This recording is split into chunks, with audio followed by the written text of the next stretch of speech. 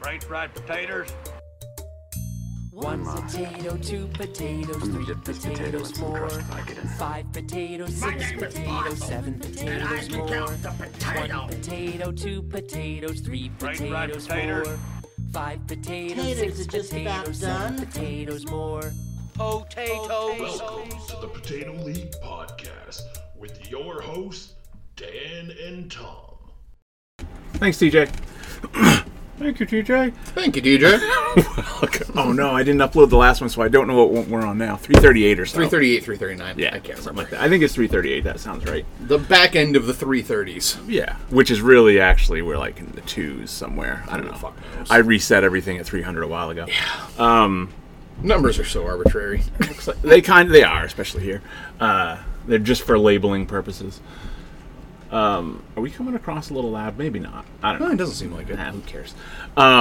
So we have both seen Oppenheimer. Yes. I'm going to wait on that. I didn't think we'd have anything to talk about today. We kind of do. One, I got the notification to remind me to restart my ESPN PLP league, so we'll do that again. Yeah. And see who joins us. Yeah. And if you don't, it'll just auto-draft for you, and you'll have a terrible season. That's right. Because we're keeping the numbers. Because that's what we have no interest in inviting anyone else in. Nope. No, that seems like work. We don't even know half the people that are in the league, but they seem to show up every year. Yeah. We'll notify the few we do know. Right. I know. I guess there's only like And 3 if you or know 4. someone who we don't know, notify them, please. Yeah. I remember, I can't remember even who it was, but one of the 3 or 4 that we don't know, we assumed that TJ Knew them. and then TJ was like, yeah, I don't know who that guy is. Awesome. Who the fuck is he? Who are you? Where did you come from? Yeah, so I am, because I was worried we wouldn't have anything to do because, again, it's draft season, so I'm watching very little. I am not. I am cranking through some You shit. are cranking through some shit. That's And, what I and ha- luckily, a lot of the stuff you've watched I'm super, super familiar with, so it's not like I can't speak on it. It was funny because I recorded last night with Video Monsters. It was for a movie that we watched prior. Like, it got canceled a couple times, the recording of it, and then we had, like, the film fest. And so it took us, like, a month and a half to record. Yep. And I was like, just out of curiosity, I'm like, I watched that movie 66 movies ago. Yeah. To me, yeah. So I'm not sure how well I'm going to be able to talk on this, other than the few notes that I wrote. To me, that is a bigger deal than any amount of time that has passed, is how many other movies I've watched since then. Because it happened, I can't remember what we were talking about a couple weeks ago, but it turned out to be the end of, it took me, I thought about it all day, and I remember I texted you like 6 hours later. It was the end of Blowout that I was thinking of, and you were talking, I can't remember what movie we were talking about, and I was like, isn't that how that one ends? And you're like, no. I'm like, what the hell movie am I thinking of? And then I was sure that I had thought of the right one, and then only later on that day I was like, no, it wasn't even that. It was Blowout, because I had this vision in my head of the movie that ends on the roof with the woman getting killed on the roof during a parade. Spoilers for Blowout. And I can't remember what you were talking about, but then I was convinced, it was that Robert Mitchum one, the Yakuza one. That's how that ended. Nope, wasn't that either. So it's the number of movies that I have seen in between that make me more or less. Thankfully, Oppenheimer should be fresh for you. It should. I just watched it yesterday. It's been a whole... It hasn't even been 24 hours. I was just arriving... almost a week for me. It was... It's been a full week because I watched it on last Friday. What the hell is today? Thursday. Yeah. I was sitting down in the theater right now, 24 hours ago, because I rolled in a little late, but it was okay because there were still fucking Chevy commercials going on or whatever when I got in there. Jessica, when was the last time we recorded? Like 18th or something like that. Because we talked about all the Transformers films. Yes. Well, as far I can tell you diary wise. Yeah, the Transformers. You weren't done the last night, I think. Yeah. Right? Did you finish? Did you maybe finish it that night? I might have probably did. Yeah. Because again, I don't know because that's the one I watched in like 5 parts. Yeah. Okay. Then that's definitely it because you. Yes. So the last one. So let me tell you that. man. Fuck. Yeah. Well, anyway, hold on for 1 second. So I'll be sending out the. I got the notification for the PLP League, and I went to the ESPN site.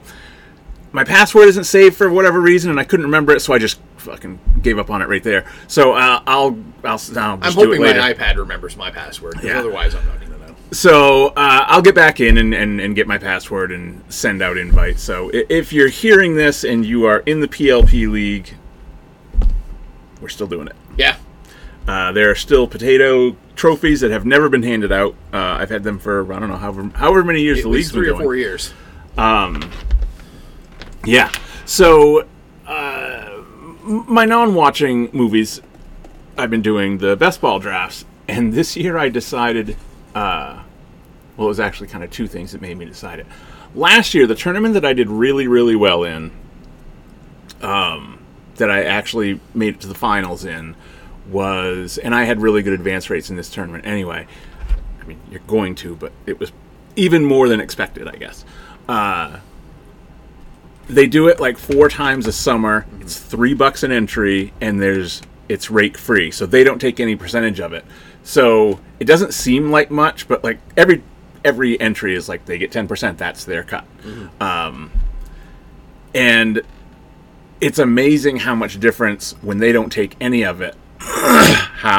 They also make it that the top 3 advance to the playoffs instead of the top 2, which is most tournaments.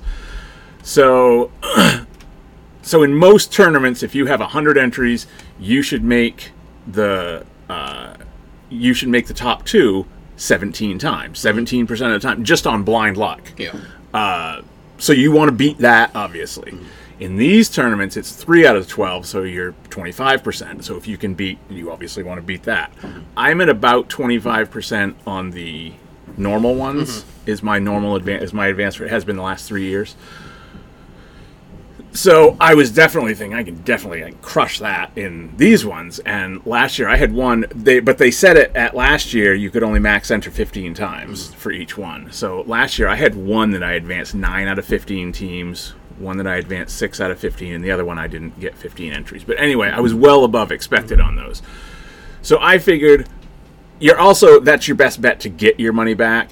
I'm not going to win $3 million or anything, but like, I'm not going to anyway, probably. Yeah. And also, the pros avoid it because it takes time, and it's kind of not worth their time investment. So it's schmucks like me. Yeah. It's AAA ball. Yeah. Oh, at best. Yeah. Well, no, it is. I mean, it's fair. I mean, you'll see, like just the draft I've got up here. How many? The badges tell you how experienced people are. Actually, there's quite a few badges in this one. I'm like 100 drafts away from my badge. Thanks. I'll have the black badge. 1,000 drafts is the red badge. 1,000 drafts, or they've won a tournament worth $3,000 or more. But anyway, so you get softer rooms, although sometimes I prefer playing with the people that know what they're doing because they're way more predictable. They don't do dumb stuff that hurts both of you. I don't know how many times I've said this year, like, because you're setting things up. Like, let's say you're setting up a Cincinnati stack, and you've taken Jamar Chase in the first round, you took T. Higgins in the second round, and then 2 rounds later is when Joe Burrow comes around, and you want Joe Burrow. It gets to like 2 picks before, the guy ahead of you has, I don't know, whoever, and has already drafted a quarterback, so you're like, oh, I'm good, because he's going to make it through. And then you get there, and the other guy took Joe Burrow, and I'm just like, yeah. Why did you do that? You just hurt both of us. Yeah. You made both of us worse. You just used 2 of your top 4 picks on a quarterback. Yeah. So you have guaranteed that one of your top 4 picks is not going to score every week. Yeah. And now I don't have my stack. Why did you do that? Yeah. Yeah. It's like, well, I mean, it's one of those things where if you're playing a game, sometimes it's like you said, if you're playing someone who doesn't know what the fuck they're doing, it's harder. It's harder because, like you said, they're unpredictable because they don't know what they're doing. Right. And they could just as easily beat you by doing something that no one fucking expects, and they don't even realize what they're doing. Yes. Yeah. Yes. But most of the time, they just fuck you both up. Yeah. But anyway, so the big thing this year that happened was that they upped the minimum I mean, they upped the maximum to that tournament. It's called the Pomeranian. We're on Pomeranian 2 right now. It's underdog, so they all have dog names. Yeah. I just thought I'd point that out for anyone who's not aware. So they upped it to 50 this year. It's also a small tournament, so it fills up in less than a day. So you have to do slow drafts. That's the other thing the pros don't like. The pros don't care to have slow drafts going because it can take up a lot of time and you can't do your fast drafts. And then also it's a $3 thing, and I figured even if I usually just do $5 ones, I can do a lot more 3s than 5s with the same amount of money. They launched the first one on July 4th. I max entered it that day, so I had 50 drafts going, plus the ones I already had going. I think at one point I had 77 going. And then finally, like last week, literally on the day, I said I was down to like 30, and I was pretty happy with that. I was like, this is a nice leisurely pace. And then they dropped another one. I was like, fuck. So I max entered that one. So right now I'm at about 55 going, but it's fun. It's weird. It's a very different experience drafting 50 that all start. I've had 50 going before. I do that all the time, but they're always staggered. Like I'll enter like 3 one day and 3 2 days later or whatever. But when you enter 50 at once, there are blocks of time where you're drafting the same fucking people over and over and over again because you have like this. I just happen to draw a lot of 11s and 12s in this tournament, and right now every fucking pick I seem to have come up is the 2 Seattle receivers who I really like, but I'm like, my God, how many times can I do this? Yeah. How many times do I want to do this? I have taken Tyler Lockett like fucking... But then you feel that way, but I've really... What have I done? How many Locketts do I actually have? 4. So I'm at 8% Tyler Lockett, which is right even with the field. But I feel like I've... Because it's all been in the last day that all of those have happened. But it's very... Doing it this way is... It turns into a big puzzle, which is kind of neat. But anyway... Yeah, you've got your spreadsheet fucking going. Look at that. I've been working on... I've been tweaking it all summer. I usually just do it like just roster style. But when I'm doing them all at once, I've found that it's easier to do them in this round kind of structure. Yeah. So I can see what's happening with each one. Yeah, it's fun. But it's time consuming. But they do know what they're doing. All those Pomeranian ones were wrapping up, and they're like, let's drop another one so that you can have 50 more going. So anyway, PLP League invites will be out. And will not be this complicated. Correct. So you watched a bunch of Nolan, including Oppenheimer. We've both been watching the Mission Impossibles. So naturally, I want to start with Pearl Harbor. That is the picture of the Marines with the clown, the meme. That is Pearl Harbor in amongst the rest of your watches this past week or so. Very, very much. I did my homework. I watched the Honest trailer. Just looking at like the ones that have hearts next to them. Don't even look at their ratings. Just the ones that I enjoyed. It takes a lot for me to not enjoy a movie. Almost every movie I haven't enjoyed has been a Michael Bay film. The ones you don't enjoy have all the same thing in common, yes. Yeah, they're all Michael Bay films. And man, you like Dark Side of the Moon. I liked the last hour of Dark of the Moon. I guess I don't remember it, but I remember that movie. It was the invasion of just Chicago, awful. Where it was just like non-stop robots fighting and humans fighting. Sure. Isn't that every movie? No. Sadly, no. What happens in... Because, like, doesn't Mark Wahlberg have a fucking sword or something in Last Night? He gets it at the end of Age of Extinction. Oh, he gets a sword. Well, no, I take it back. Optimus gets a sword at the end of Age of Extinction. He gets one at the beginning of The Last Night that just starts as like a little... It looks just like a artifact that then gets like stuck on his arm that will later turn into Excalibur. Because... There's a whole lot of shit in The Last Night that just makes no fucking sense. Including the big bad. the big bad is like the Maker, and it's a very, very humanoid-looking robot. And at the very end of the movie, when you think she's been defeated, oh no, she's still around. Because finally, the Autobots can leave Earth because they've protected it to the full extent and defeated all the... Yeah, exactly. Okay. Yeah. Okay. I'm just like, oh my god, what are they fucking doing? None of it made sense. They like rewrite it was too fucking long. They rewrite their lore every movie. Isn't that every weird? Movie. But yeah, they rewrite it, but still hit on the same shit every time. About how, the Autobots are fucking fed up. Yes. The Decepticons, they didn't really get defeated. Oh my god. If you thought the Saturday morning cartoons were written for fucking idiots, the movies are just as bad. And you watched them consecutively. I did. Which is why I had to start watching Nolan films. Watching Oppenheimer made me go, you know what? I really like watching good movies with my time. Right. Yeah. I'm glad I have checked the Transformers films off my list for the most part. I will not revisit most of them. No. But, yeah. But fucking Pearl Harbor. So Pearl Harbor. I watched the Honest trailer because I haven't seen Pearl Harbor since whenever it came out. Yeah. What a terrible fucking idea. All the way around. Like, the Ben Affleck character isn't needed. At all. Right. In this fucking movie. And the fact that you're about an hour and a half in before the Pearl Harbor attack even happens. Just picture Saving Private Ryan starting with, like, Tom Hanks and, I don't know, one of the other characters in his fucking brigade. Sizemore. Yeah, we'll go with Sizemore. Fighting over, falling... Sizemore is the most likely to be in a three-way. That is true. That is true. I mean, not now, but at that point. At that point, yeah. And having the first hour of the film be about them and a girl, but none of it really mattering. Because in Pearl Harbor, okay, Ben Affleck's...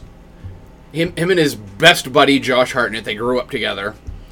Who both have terrible Southern accents for no reason. Oh, my God. you could have made them from anywhere. And you learn that, like, Ben Affleck's character's dyslexic. Because he has trouble passing, like, the eye exams. However, when he goes to fight for England for a while, he writes endless amounts of letters to Kate Beckinsale. Endless! Maybe they were all fucked up. Again, him being dyslexic has no bearing on the movie whatsoever. Because why can't it just be, no, he's a good fucking fighter pilot. Yeah. And it's... Because they play it all like, oh, well, he's going to fail, but Kate Beckinsale lets him slide and passes the test so he can go be a pilot. Dude, he looks like Ben Affleck. She's going to fucking do that for him anyway. It's a time of war. She didn't need to feel sorry for him. Yeah, he looks like Ben Affleck. She's just going to fucking bat her eyes and go, holy shit, he's dreamy. I'm going to let it go. Because guess what? Dudes would do the same. But he goes off and fights for England for a while, and while there, he's shot down and presumed dead for months. And she falls in love with Josh Hartnett, his best friend. But then, well, right when it's time, he is also good-looking and present. Yes. Even though throughout the film he has shown he is, it's not like he pined for her at first. He just didn't have a way with women. But luckily, Ben Affleck, when he is found, because he was in occupied France for a while, comes back. So, of course, they post him to Pearl Harbor with his buddy. Yeah. Not anywhere Naturally. else. Not anywhere else in the fucking world. And if he finds out, oh my god, they're together. Uh-oh. And she's like, I don't know what to do. But then, thankfully, to interrupt this love triangle, we have the Pearl Harbor attacks. Thank goodness the Japanese attacked. Yeah. To save us from this horrible... But luckily, because Ben Affleck and Josh Hartnett are the two best pilots there, they're able to run around on this island during the attack and never get actually shot down. Right. Until they can get a couple of planes up in the air and fight back. Right. And then they're given a chance to lead a secret battle against Japan. Which I'm sure happened. I'm sure Bay did his research. Yeah, I'm sure he did. Because there's definitely a part about Cuba Gooding Jr. being like one of the first people to win like the Silver Star. Even though you are given 0 character moments with Cuba Gooding Jr. Oh, he's a boxer. Okay. Oh, he's a cook. He doesn't get any respect. Right. Oh, he has a scene with the nurse where he talks about how he doesn't get respect. And he just wants to do his part. And then luckily he's able to be a hero, kind of, sort of, and man a gun and shoot down a plane during the attack. That's Cuba Gooding Jr.'s whole part. He's given nothing to do with it, really, other than... How long is this movie? 3 fucking hours. It's like 3 hours and 15 minutes, if I remember right. No, wait, that was Oppenheimer. 183. I think they have so 303. Very similar running times, because I think isn't Oppenheimer 303? 315 for Oppenheimer. But, you know, like you said, I had to get my Josh Hartnett... 301. I had to get my Josh Hartnett 1940s double feature in. Yeah, right. Yeah, Pearl Harbor is just insultingly stupid. I'm sure I don't know what I would have said at the time, but I laughed out loud when they pointed out in the Honest trailer the scene of giving blood into the Coke bottle. Yeah. America. Yep. Nothing more American than a red-blooded American giving blood into a Coke bottle. Oh, and then because this is how it has to happen, Josh Hartnett's character dies. He does? He dies. But Kate Beckinsale's character is pregnant with his baby. Of course she is. But she ends up marrying Ben Affleck, and they name the baby after Josh Hartnett. Jesus. So, again, why was this triangle fucking even here? It didn't add any real stakes to it. You could have easily just had a guy meets girl on base, falls in love with her, Pearl Harbor happens, and holy shit. Well, because she's a nurse, he's a pilot. You don't even really see that much of what she has to deal with. You see that the hospitals are fucking, of course, immediately overrun and fucking chaos happens. Yeah. You wasted an hour of the film setting up Ben Affleck's character when he adds nothing to the movie. Other than he's your guy's best friend. Guess what? Your guy could have had 18 best friends on the base. You did not need to see them falling, like Ben Affleck's character and her falling in love in fucking New York City, and then eventually somehow both finding their way to Pearl Harbor. Yeah.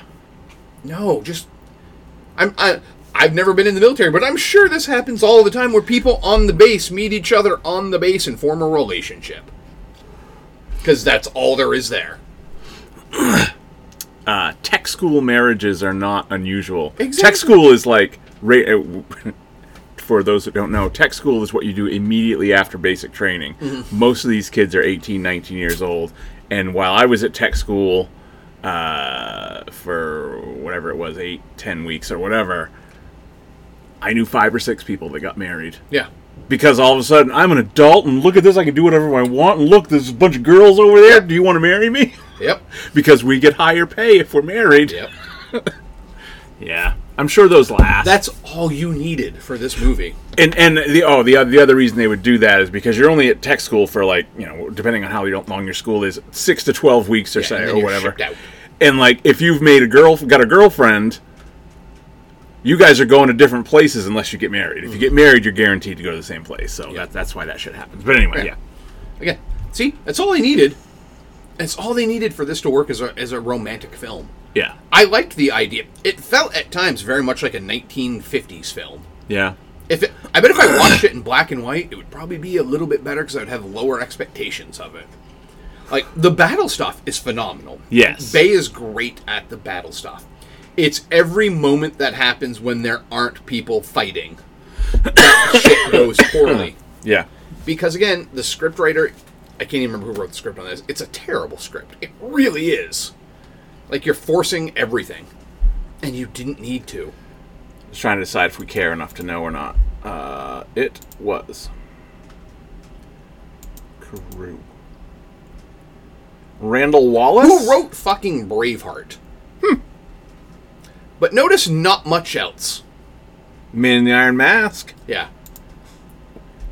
And he directed it also. And We Were Soldiers. Yeah. He made his Hollywood nut and moved on, apparently. Man,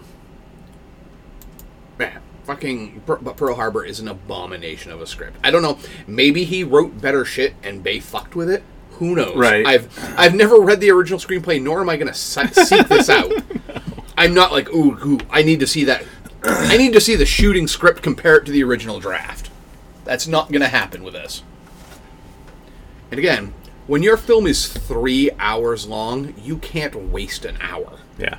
Because again, I started watching it at like 8 at night, and I'm like, what the fuck have I done? When like 9:30's rolling around and I go to check the time, and I'm like, it still has an hour and a half left. Because I figured it was 2.5 hours. Yeah. It's amazing how much that extra half an hour adds on to your like despair. Oh yeah. I think there is a bigger gap than you realize between 150 and 210, and then 2.5 to 3. Yeah. Like, you push me over 2.5, I'm looking at my watch. And here's the problem. The day before, I had watched Oppenheimer, which is 3 hours and 15 minutes. Yeah. I saw it in a theater where I didn't get to go take breaks. Right. Or fix myself a sandwich or whatever. Right. And that movie flew by for me. Pearl Harbor did not. And Pearl Harbor had way more gee whiz bang shit going on. Pearl Harbor literally took an hour and a half to fly by, and then it just dropped shit on you. Yeah. I made a Pearl Harbor joke. Yeah. Or a... whatever that would be. Yeah, that's tough stuff from Michael Bay. Are you done with Bay? No. What else you got? I still have to watch Pain and Gain. I still have to watch Bad Boys 2. Eesh. That might be tough. Oh, I'm going to space them out much further now. Yeah. I'm going to You've overbayed. Yeah, I have overbayed. So I'm going to like space them out much more. Like maybe one a week now. Yeah. Maybe. And if I don't get to it, oh fucking well. Yeah. I'll be okay with not getting to it. Is it just that you don't have any more of the blowy uppy ones left? Well, Bad Boys 2, I'm sure. Yeah, I guess. I still have his the 13 hours or whatever the fuck it is. Oh, the Krasinski one? And 6 seconds or whatever the fuck the other one is with a 6 in it. Yeah. The Ryan Reynolds one. Yeah. That sucks. I'll get to them eventually. I am in no hurry. I kind of can't wait for you to watch that, because that movie's awful. Like, ooh. It's unlikable. Yeah. Like, I don't like it. That didn't come out right. But the Mission Impossibles, I imagine we kind of both had the same idea that we wanted to kind of catch up a little bit and then go to just because it's tough remembering which ones took place, especially once it all becomes McQuarrie-verse. Yeah, which ones happened in which. Oh, you had watched the other ones previous. I've watched 1 through 4 now. Yeah. Yeah. But I just noticed that you had watched Ghost Protocol, but you had watched 1 through 3 earlier in the year, right? Yeah. I skipped 2. I always do.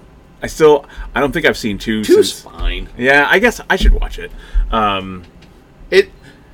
It's so weird because I've seen the other ones so many times. And I like John Woo as a director. It's a bad match. Yeah. It's but a I bad like that match they were trying that. Yeah. I thought that was cool to go, I like that for the first 4 Mission Impossibles. First 5, they had 5 different directors.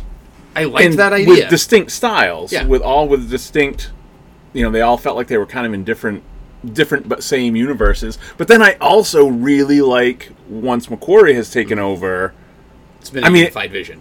And it's never been better than it is now. Yeah. So it's kind of like, I thought that was really cool what they were doing, but this is better. Yeah. Because I think the last 3 are the 3 best. Yeah, I agree. And of a series that's pretty good all the way through.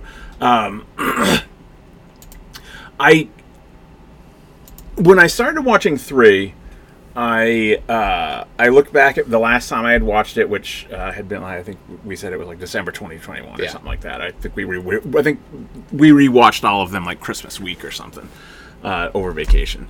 Would have been my last rewatch, and I gave it a 3.5. And I was like, man, I thought I liked this movie more.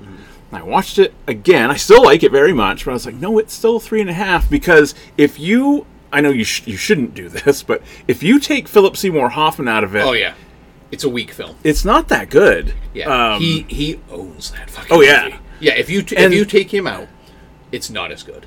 Yeah, and the other ones you can't say that about any of the other ones. Yeah. Any of the other like top tier ones, like Ghost Protocol. You can, and I'm not just talking villain, but you can't just take like one element out and then the movie sucks. But yeah, you if you kind of, I started to really notice that every scene that he's not in, and he's not in it a ton. No, it's still very much Tom Cruise.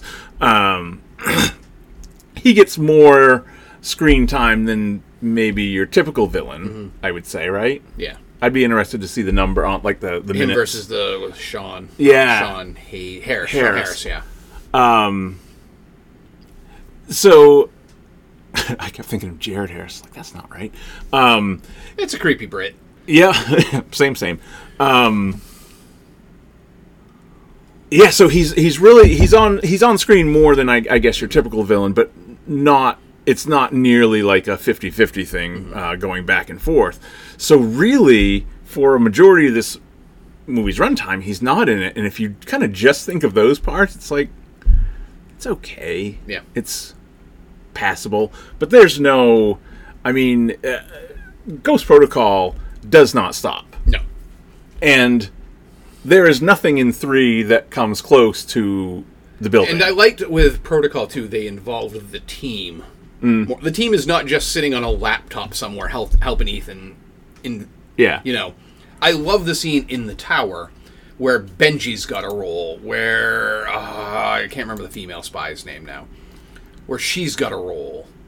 Well, until Rebecca Ferguson, they have switched that up every. Was this the one with Paula Patton? Yeah. Jane. Yeah, Jane. Yeah, I like her in this film. Yes. Renner's got a very specific part to play. Yes. I like that the team is necessary as a unit. It's not everyone is still kind of supporting Ethan Hunt because he's the fucking super spy. Right. But it's obvious with this film, Hunt cannot do this alone. He needs these people. Yeah. And they're valuable as a team. Even though Luther is barely in this one. Luther doesn't show up. He's not until the very, very end. Yeah. And I think that was them realizing, if we're going to go forward with this, the supporting cast is just as important as Ethan Hunt. Yeah. And that's why I think they've gotten so much better with everyone. Because, like, Ethan pretty much is completely... When I was rewatching 2, I'm like, who the fuck is this Australian dude? Yeah. Who is this fucking guy? Yeah. Why is he even in this film? Is because they filmed in Australia, they needed to put an Australian in this? Who's in 2 now? Because I'm thinking I haven't seen it in forever. Who were the team members in 2? What was not Zoe Saldana? Christ, what the fuck is her name? Tandy Newton. Tandy Newton, yes. I think I'm like Westworld. Yeah. Tandy Newton. Ving Rhames is in it. Tandaway Newton. Oh, yeah, that's right. Yeah, she changed it back to her first name originally. Yeah, Doug Ray Scott's the villain. Doug Ray Scott, was he in more than one? No. Okay. And this film's mostly just famous because this is the film that stopped him from being Wolverine. Right. But Richard Roxburgh, who is Brendan Gleeson? He's he's the head of a company. A drug company. Who's Hopkins? He is barely in it. Yeah, he's just a voice, I think, or something in this one. Oh. William Matherper's in it for a little bit as a villain. He's just mostly known as Ethan from Lost. Oh, Dominic Purcell? Yeah. Yeah, like, the villains were not great. I mean, Doug Ray Scott is just basically the Dark World Tom Cruise. You know, the spy who went bad. Oh, right. And they're going to release a toxin or some shit. But they've taken over a biomedical engineering firm, so they will basically get very, very wealthy once they release this Chimera, I think it was called, or something like that. Yeah, Chimera. It's fine. It's a good story idea. It's just, it didn't work with John Woo's sensibilities for me. John Woo is very much about making things big. And for a lot of Mission Impossible, some of the best scenes are the smaller scenes where shit's like really fucking tense. Yeah. That's not what Wu does. But by the time we get to Ghost Protocol, it's Brad Bird, but is McQuarrie involved? He was the writer. He was the writer. Oh, he's not listed as the writer, but I believe he was. Maybe story? I thought for sure McQuarrie was involved in this one somehow. We could find out by going... By using our magic Google. Yeah. MI6. That's not what I wanted you to do. Why did you do that? Oops. I'm not doing well here.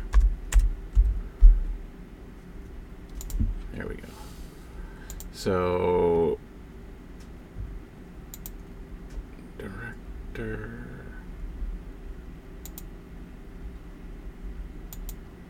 I'm just seeing if he's on the other ones in it. He's not listed on it as a producer. He was a rewriter. Okay. So he did rewrites, but not enough to get any screenwriting credit. He wrote Edge of Tomorrow? Yeah. Did not know that.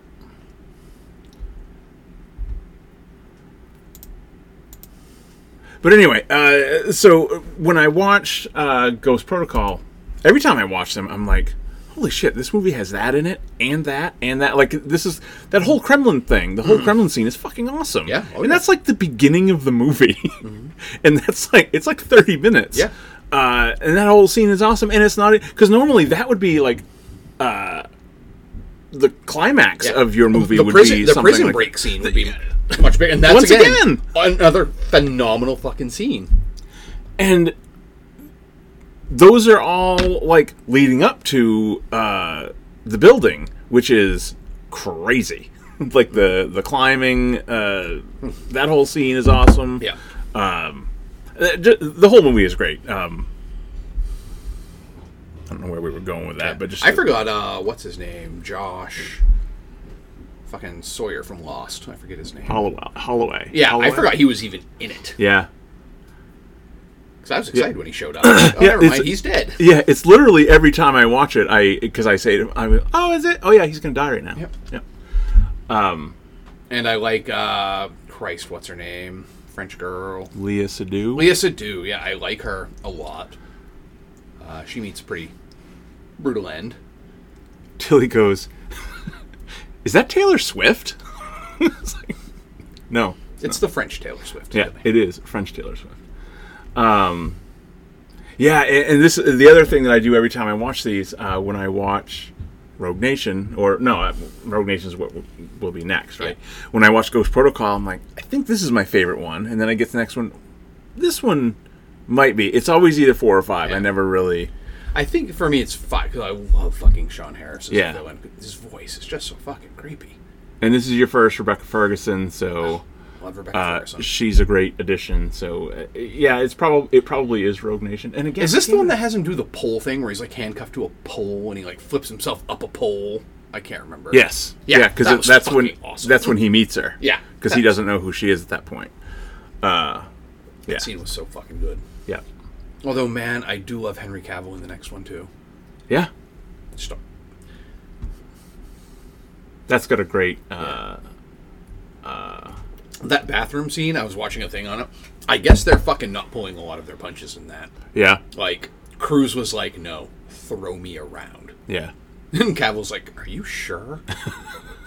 You're just a little guy. And the stunt guy was all like, go for it. So I guess, like, when he throws him through, like, the window mirror thing, yeah, I guess that was, like, a lot more brutal than it was supposed to be.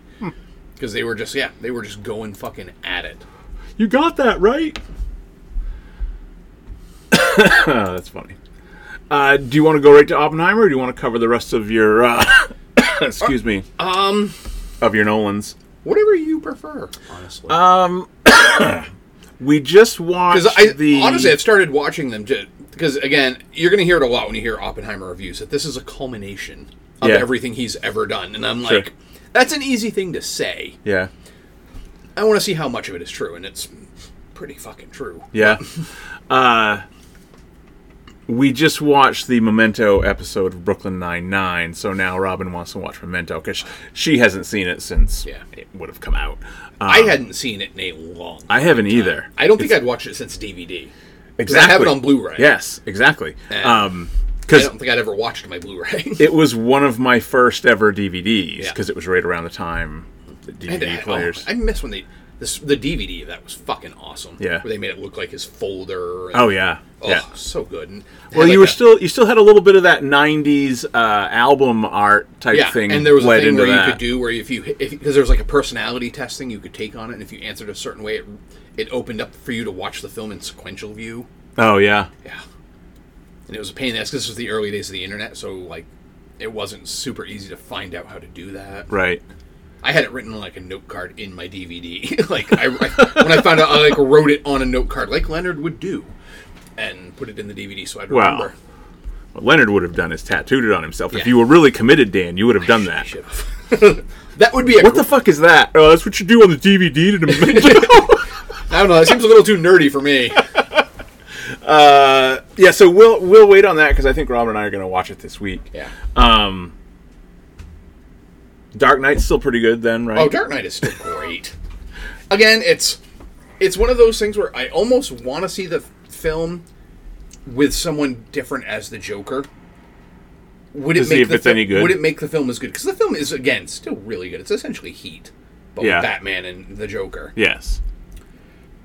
But Heath Ledger's performance is the takeaway. Every time you watch it, it just overshadows everything. And it kind of, you feel like you're being boring by thinking that or feeling that until you watch it and you're like, that's all I can get out of this.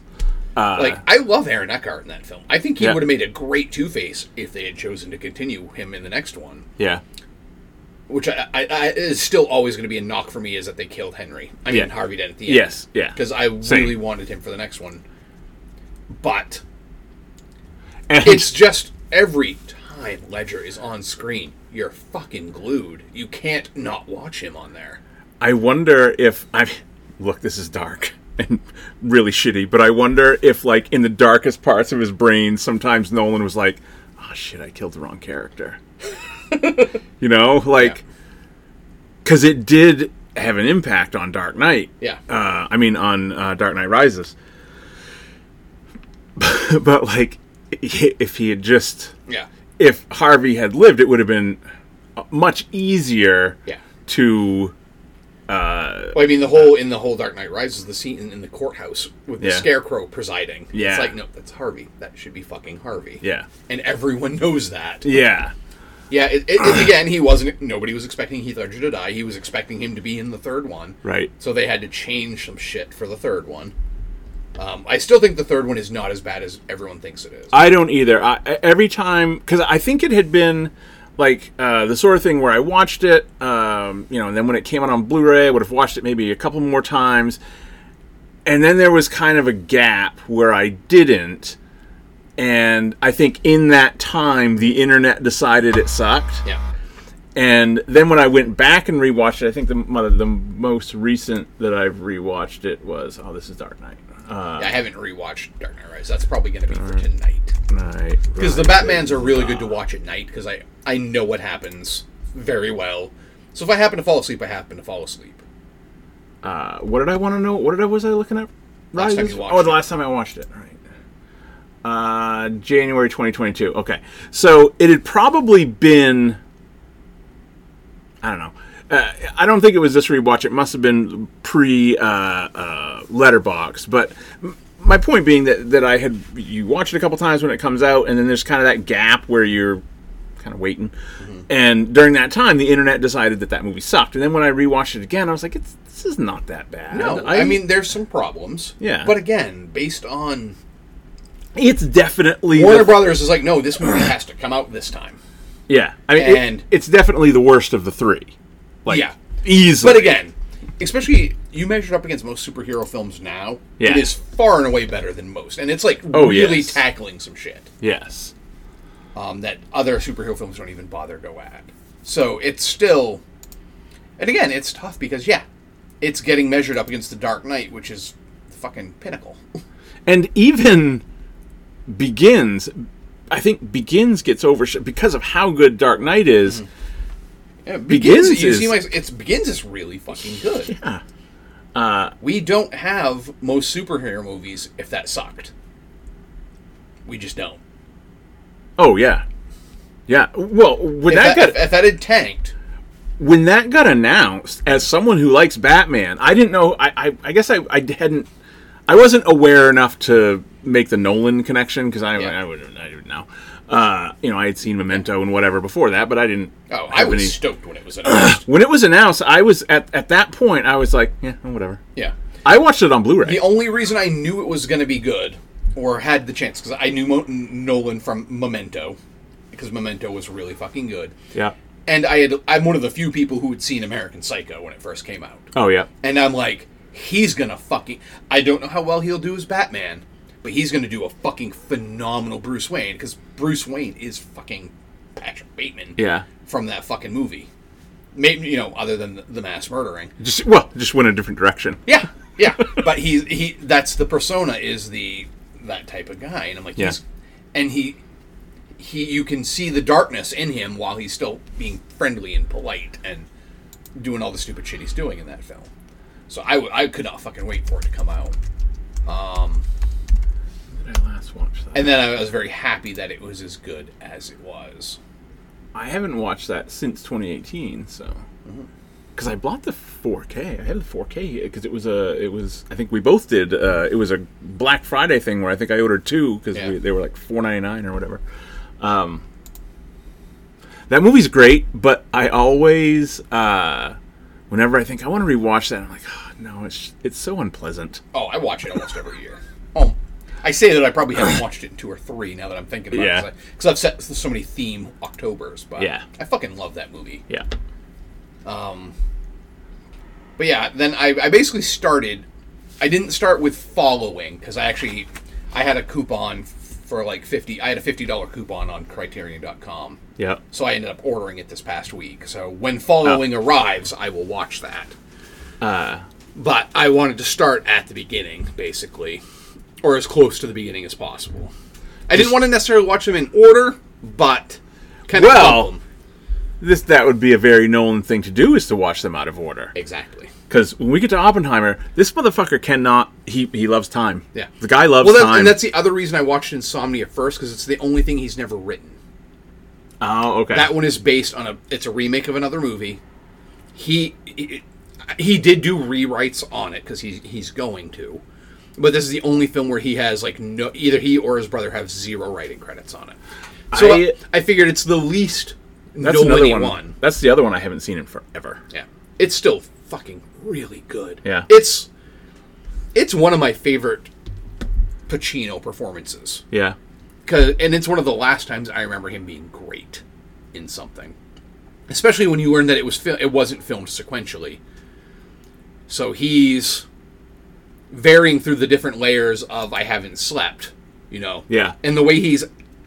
In the film, it's a very natural progression to, hey, I just got here, to I haven't slept for 5 days by the end of the film. And how that is on his character, but he does it fucking beautifully. Whoa. I have not rewatched Dunkirk since... Yeah, that one's going to be a soon watch, because probably this weekend, because Andrea has never seen Dunkirk. Yeah. And we'll probably watch Inception and Interstellar, too, together. I just watched Interstellar, right?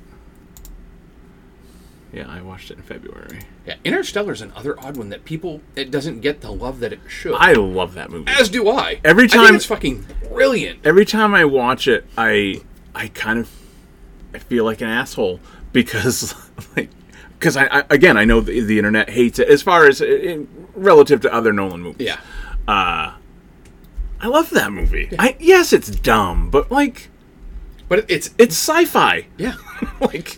Mm-hmm. What do you want? It's not supposed to be real. And that's a lot of the problem I get.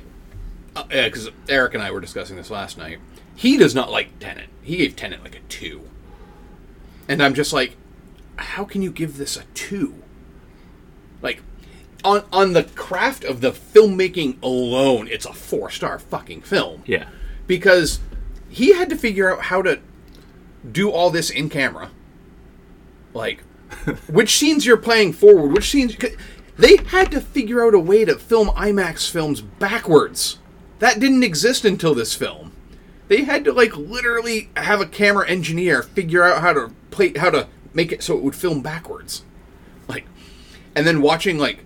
Because they filmed everything forward, everything backwards, and then figured out which one worked best. And you never fucking know in the movie which one it is. Is this a forward take or a backwards take? Fucking Kenneth Branagh had to learn to speak with a Russian accent backwards. Because a lot of people I know have given his accent, and that's such a broad Russian. I'm like, he had to learn how to speak it fucking backwards, dude. Like, there's not a lot of room for nuance. Because it showed, like, a scene, like, on one of the scenes where he was interrogating John David Washington. Yeah. And, like, you can see the other... It's where there's that big glass wall in between them. Yeah. And it, like, showed behind the scenes, and it showed, like, a fucking big whiteboard out of sight below that with him saying the Russian words phonetically and which syllables to emphasize. And I'm just like, fucking Christ. How... It wouldn't have been hard for them just to have him speak it normally and then play it backwards. But he didn't. He wanted that film to be filmed both forwards and backwards. Like, the scenes where the car is driving backwards, they rigged a car to drive backwards. Like, they just changed everything around.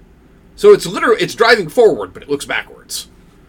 You know, and they had to teach the fight scenes backwards and forwards. So they had to so that, like, because the scenes aren't just played differently when it's in forward than when it's in backwards. It's not like the first time when David Washington fights himself, but himself is all masked up. Right. That's not like, oh, this is the one they filmed in reverse, and then the other one is the one they filmed forward. You don't fucking know, because they filmed it both ways both times. Like, they had to film shit like 4 different times in order to figure out which way it worked best. And then piece that together while shooting on fucking IMAX, you know? And I would imagine that Eric's response was, none of that matters if it's not enjoyable to watch. Yeah. Is that roughly what he said? Pretty much. He's like, he didn't like the amount of exposition. He would have just rather they played it out and didn't bother explaining it. Yeah. But again, that's part of Nolan's thing, is he wants to try to explain it. Because it's fun. It's just funny because I am both of you. I gave it 4 stars and did not like it. I get the achievement. Yeah. But, like, you can't hear the dialogue most of the time. I have to watch it. I have to watch it with the subtitles on. Even then, that still bugs me, though. Because, I mean, we've talked a bunch of times, we keep the subtitles on. Yeah. But I don't want to have to use them. I like to just be able to glance down. But if I know I have to read every line, I don't know. It's dumb because I'm perfectly okay with it with a Korean movie. Yeah. So, like, I'm not if it's being spoken in English, which is dumb, but I don't know. I think he would have liked it more with Aaron Taylor Johnson's approach when he shows up in it as, like, the military, where he's just like, don't fucking think about it, just do it. Yeah. You know, you need to stop thinking literally, just fucking go with it. And again, it's... Don't make me have to compute. But see, that's what I want from this film. Yeah. Because that's one of the things I like about Memento is it starts... The film ends in the middle of the film. Right. And then you're like, oh yeah, and you're putting the pieces together. This one, he's not even doing it. He's like, oh no, we're going to start... Like, by the end you realize, like, John David Washington never even met what's-her-name. You know, at a certain point, Elizabeth Debicki. Oh, right. Like, you know, I haven't even met you yet. And it's like, oh my god. And it was fun watching him, like, in the film when they're doing a lot of the scenes, drawing it out. They've got, like, red and blues all over this thing, so you can figure out which... Yeah. And they made a joke during the special features, like, where if you thought it was happening at a certain point, you were probably wrong. Like... And again, I get where that can be incredibly frustrating, because they're trying to make it make sense for you. Yeah. And in this one, he might have been trying a little too hard. But after Interstellar, people fucking raked him over the coals for not explaining it enough, I feel like. Or they picked apart his explanations. So I feel like that was kind of a... Well, okay, if you think I didn't explain it enough, I'm going to explain it like a motherfucker here. And I'm surprised Interstellar, because I've got this sorted by popularity. Mm-hmm. Interstellar is first. I'm on Christopher Nolan's. But I have to wonder if Letterboxd. that's mostly because that's when Letterboxd started. Maybe, yeah, maybe. Because a lot of his stuff. It's because it was the most recent when Letterboxd started. Yeah, so everybody fucking logged it. I'm actually surprised at the rating spread. I am too. Like, go to Tenet. You know why? Because the people that bitch about Interstellar online are not Letterboxd people. Yeah. That's a nice way of saying they're lower class. Yeah. But go to Tenet's ratings, because I loved reading some of the reviews for that, and it was all over the place. Wow, that's got a 3.4. Yeah. There's Eric's too. Yeah. Can't decide if this movie is incomprehensible or if I just keep losing track of what was going on because I didn't give a shit about any of it. Mm-hmm. Which I get.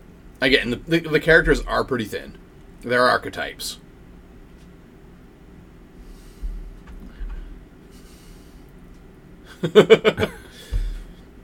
Sorry, we shouldn't be reading these to ourselves. Were you reading this one? No, I was reading the...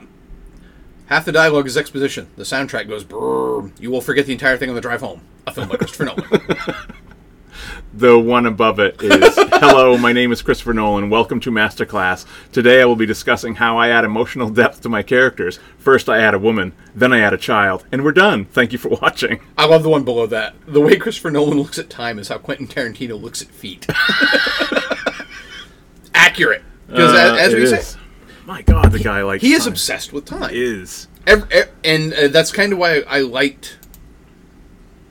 It's interesting, too, because like I purchased the American Prometheus book, and I've started reading it. Oh, yeah. Which is one of the things one of the reasons I don't think he explains as much in this film is he has to. Because what Oppenheimer is based on a book. Yeah, American Prometheus. It's a Pulitzer Prize winning novel. It took 25 years to write. I'm like 50 pages in.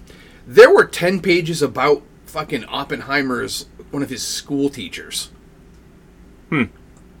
It's fucking thorough. And I think that might have freed up Nolan a lot to be like, well, you want to learn more? Here's the book. This is the part I'm talking about. Yeah. If you want more background, here you go. If you want more about why this scene is this scene, there's the book. Because I guess the stuff with Robert Downey Jr. character is very prevalent in the book. Like, there's a lot more. So kudos to the two writers for being that fucking thorough. And kudos to Nolan to being able to trim down an 800-page book that took 25 years to write into a 3-hour movie and still having it be compelling. So it is the Hamilton to the book Hamilton. Yes, very much so. Because the Hamilton biography is thick and exhaustive. Yeah, and that's what this book. It's 800 pages, and the words are fucking tiny. I hate that. It's there's nothing worse than you get that in the paper super thin. You're like, oh shit. Yeah, this is gonna take forever. Yeah. Which is why I'm like, I'm going to read this. I'm going to read like 20 pages a night and then read something else because I don't know if I could read an hour straight of this. Those types of books are the ones that I don't read any books straight through anymore. But intentionally, like, I've been reading this Leonardo book for a decade. Yeah. Like 20 pages at a time. And then I won't read it again for 2 months. Yeah. I'll just pick, and I don't even necessarily go in order. I'll just pick a section. Yeah. And that's how the Hamilton book works for me. I'm on like page... I'm 50 pages in. He's not out of school yet. He's not out of grade school yet, pretty much. I've had the Hamilton book 3 years. I think I'm about 50 pages in. Maybe 80. It's about what I was, too. Yeah. Because, it's fucking thorough. It is dense. But I can see why Nolan wanted to make it. He makes references to Oppenheimer in Tenet. He does. Because it's talking about the end of the world and how Kenneth Branagh's character has an end-of-the-world weapon that basically when he dies, everything's going to just fucking go because of science and shit. And that's very much one of the main things in Oppenheimer is if we build this, we might accidentally set the entire atmosphere on fire and it will never stop burning. Are we on Oppenheimer now? Fuck it. Yeah, because we don't really need to talk about the Batmans too much. No. Other than what I will say is reiterate that Begins is a lot closer to Dark Knight than it is to Rises. And if Dark Knight didn't exist, it would be maybe the best superhero movie. It might be the second best superhero movie ever. Depending on what you think on the Video Monsters, we're going to do a Nolan Punch-Out at some point. Yeah. And we're only going to allow one Batman film to be included. Yeah. So we're going to do an Inception-like thing where we're going to have a Punch-Out within the Punch-Out of the Batman films. That's a good idea. And then whichever Batman comes out of that will then go into the regular Punch-Out. When did I last watch this? I watched this recently, last year. It's been a while since I've seen Inception. Yeah. Actually, I ordered the 4K because I didn't own it in 4K. How come I can't? Oh, I reviewed it in 2020. Yeah. That's sooner than I thought. Yeah, because I don't think I've logged The Prestige. It's been a while since I've watched it. I was surprised I haven't either. Yeah. And I love that fucking movie. You have rated it. I've rated it, but I bet I didn't watch it. Yeah. Yeah, and that was probably one of the ones back in like 2000, 7 years ago. Yeah, when I first got it and just started logging a bunch of, rating a bunch of shit so they would know my preferences. Right. Yeah, I'm gonna put that on a very soon list then. Prestige and also Dunkirk, just because I don't know that I think it was a movie theater and then watched it once when it came out. I don't think I've watched it since the theater. No? No. I've watched it at least once at home. Yet another one he messes with time in. But it was at least... Oh, yeah, I mean, he is more hung up on time than Michael Bay is on Underage Daughters. Yeah. But just barely. Yeah. So, yeah, I'm going to put Prestige on a soon rewatch and probably even Dunkirk. Prestige because I know Robin will watch it with me. Prestige is so good. Yeah. Yeah. Yeah, because I mean... You forget how good that one is until you watch it. I mean, and the book it was based on was really fucking good, so I was impressed that they were able to do it. Because I didn't think he would take it in the direction it needed to be taken in. Because you forget the Prestige has some sci-fi shit in it. Oh, yeah. Big time. Yeah. And again, David Bowie's Nikola Tesla, which is just fucking awesome. Everyone needs to see that. How far behind in... Well, actually, so... I don't know how they gauge popularity. I used to think it was simply based on views. I'm assuming it's a combination of views and ratings and likes. Mm-hmm. Because Interstellar actually has fewer Letterboxd logs than Inception does. Inception is 2.5 million with an overall of 4.2 and 1 million likes. Interstellar is 2.4 million with 1 million likes at a 4.3. So I wonder if it's like a combination of the three. It doesn't matter, but although Dark Knight's a 4.5 with 2.5 million and 1 point, that doesn't make any sense. I don't like your system, whatever it is, Letterboxd, if Dark Knight has more of all three. Weird. Anyway. So Oppenheimer, I'll begin with... look, you should see this in a theater if you have the chance. Yeah. I really wish we had a IMAX nearby. Yeah. I saw somewhere that IMAX tickets are on resale for like $1,000. Well, that's because they're booked out until like mid-August, which fucking nuts. Yeah. Like that's like pre-order fucking Infinity War shit, where people have been waiting. Worse. Yeah. Right? I can't remember. I know, it was tough, Infinity War and whatnot. Like, the first few weeks, it was hard to get, IMAX tickets. But this is, again, a 3-hour movie about science. Well, I want to get back to that in 1 second. I wanted to, because I do want to talk about that. And it's something I was thinking about yesterday and had forgotten about until you just mentioned it. But first, you should see this in a theater if you can. Second, I fucking hate going to the theater. Mm-hmm. For one thing, it's an odd experience going to Oppenheimer because when I went, I was at the 11:30 a.m. show. It was me I was the youngest person there. I'd rather go to a children's movie filled with 8-year-olds than a bunch of old people. Holy shit, dude. Yeah. We had a couple, like a few seats over that I was like, oh god, they're gonna... What? What's going on? Luckily they stopped pretty early in the fucking film. But... It started when I fucking walked in the fucking... down the aisle. There was a fucking 90-year-old woman sitting in my seat. Mm-hmm. And I was like, I have seat 7. And she goes, oh, is this... She goes... Now, mind you, there's maybe a dozen people total in the whole fucking theater. Again, all of them over the age of 65, except for me.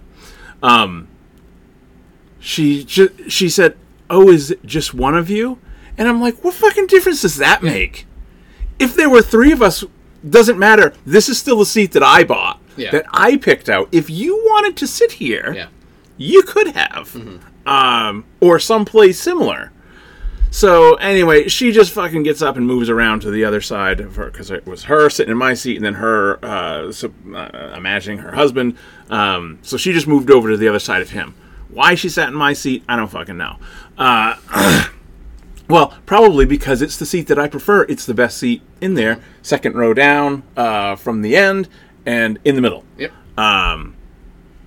Anyway, so I sit down, and I'm like, immediately, I'm kind of annoyed. Yeah. But then I'm also realizing that I am going to be right next to these 2 people who, I don't know what the perfume is that old ladies wear, but it is offensive. It's like that sharp, like, burns your nose, sickly sweet kind of cheap-ass drugstore perfume that she has fucking doused herself in. And now, frankly, it's all over the chair that I am now sitting in. So I spent the entire movie with my shirt over my nose. I am not kidding. So that we had that shit going on. To my left, at the end of the row, there were 2... They were probably the youngest, or the closest to my age. They were probably in their late 50s, maybe. 2 women. Both had huge things of popcorn. Sounded like a couple of fucking horses eating Cheerios out of a fucking aluminum foil bag. And at one point, I never do this. Yeah. I just turned and looked. Yeah. And, like... It was a bright part, so like they could see that something moved to their right, and like 2 minutes later they got moved. It was awesome.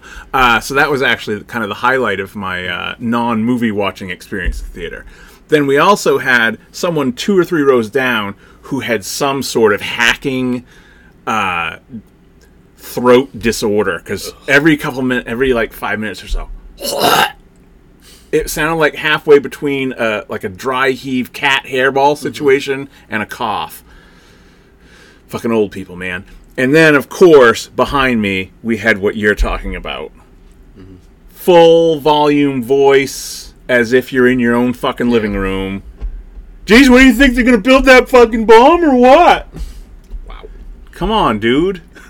This is why I wish... I know it would take away from the sound a little bit, but I almost wish, like... You could purchase headphones. Yeah, fuck yeah. And plug it into your seat. Yep. And therefore, noise cancels out everything around you. Yeah. Because I am very much the same way. I hyperfixate if someone is being obnoxious. Yeah. It could be 5 rows away. I can't think about anything else. If someone's being obnoxious, I'm like... Yeah. It drives me fucking nuts. That, to me, is the...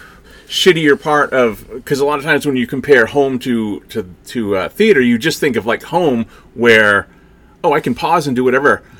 That's almost when I'm at the theater, my inability to pause is way less than obnoxious fuckwits. Yeah. And I said I would rather go to a children's movie. I think part of that is because at a children's movie you expect it. Yeah. But I don't know, it's also somehow less annoying. You can also miss some shit, and it will be fine. Yeah, that's true.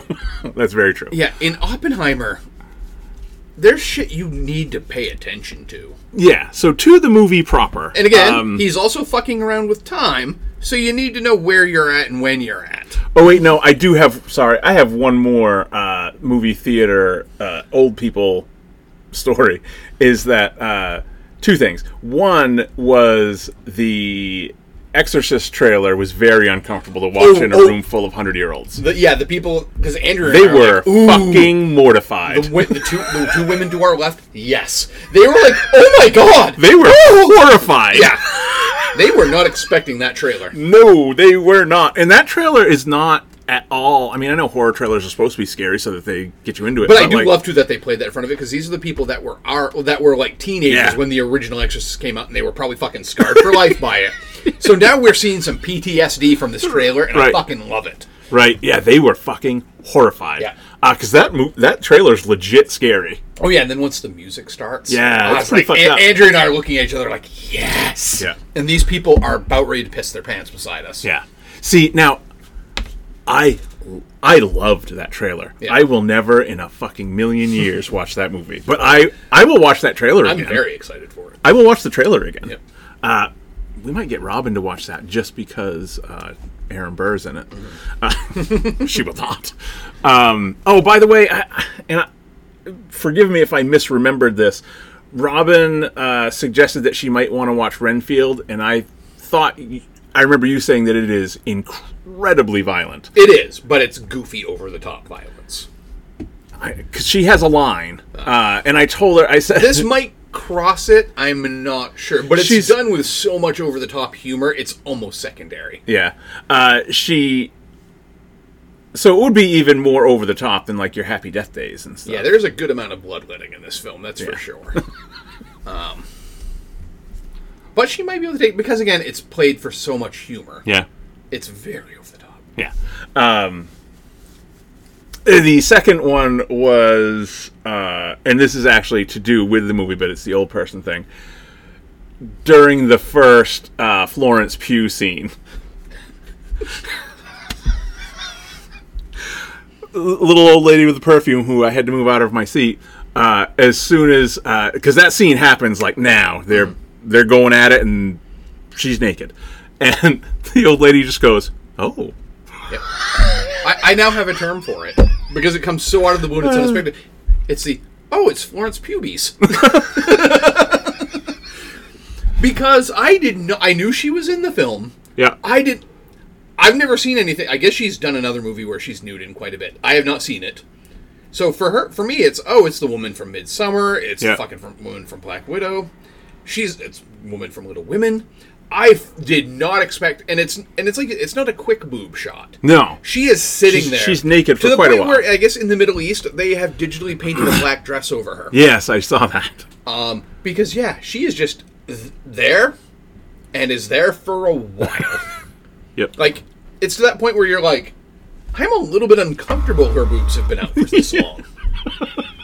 Am I a prude? Yeah. Again, and I've seen. Again, I'm a horror movie film. I've seen lots of boobies. But these are just there, and there's, like, uncomfortable scenes while they're out.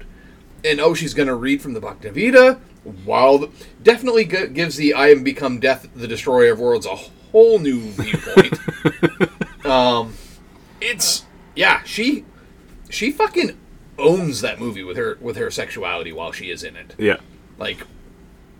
You'll probably hear a lot that it was an unnecessary nude scene. No, it was not, because that expressed her power as a character. Yeah, very well. She's very much like the Heath Ledger character. Like she's not the Joker, but every time she's on screen, you're fucking glued to her. Yeah, and not just because she's naked all the time. She is not naked. She is not naked in every scene.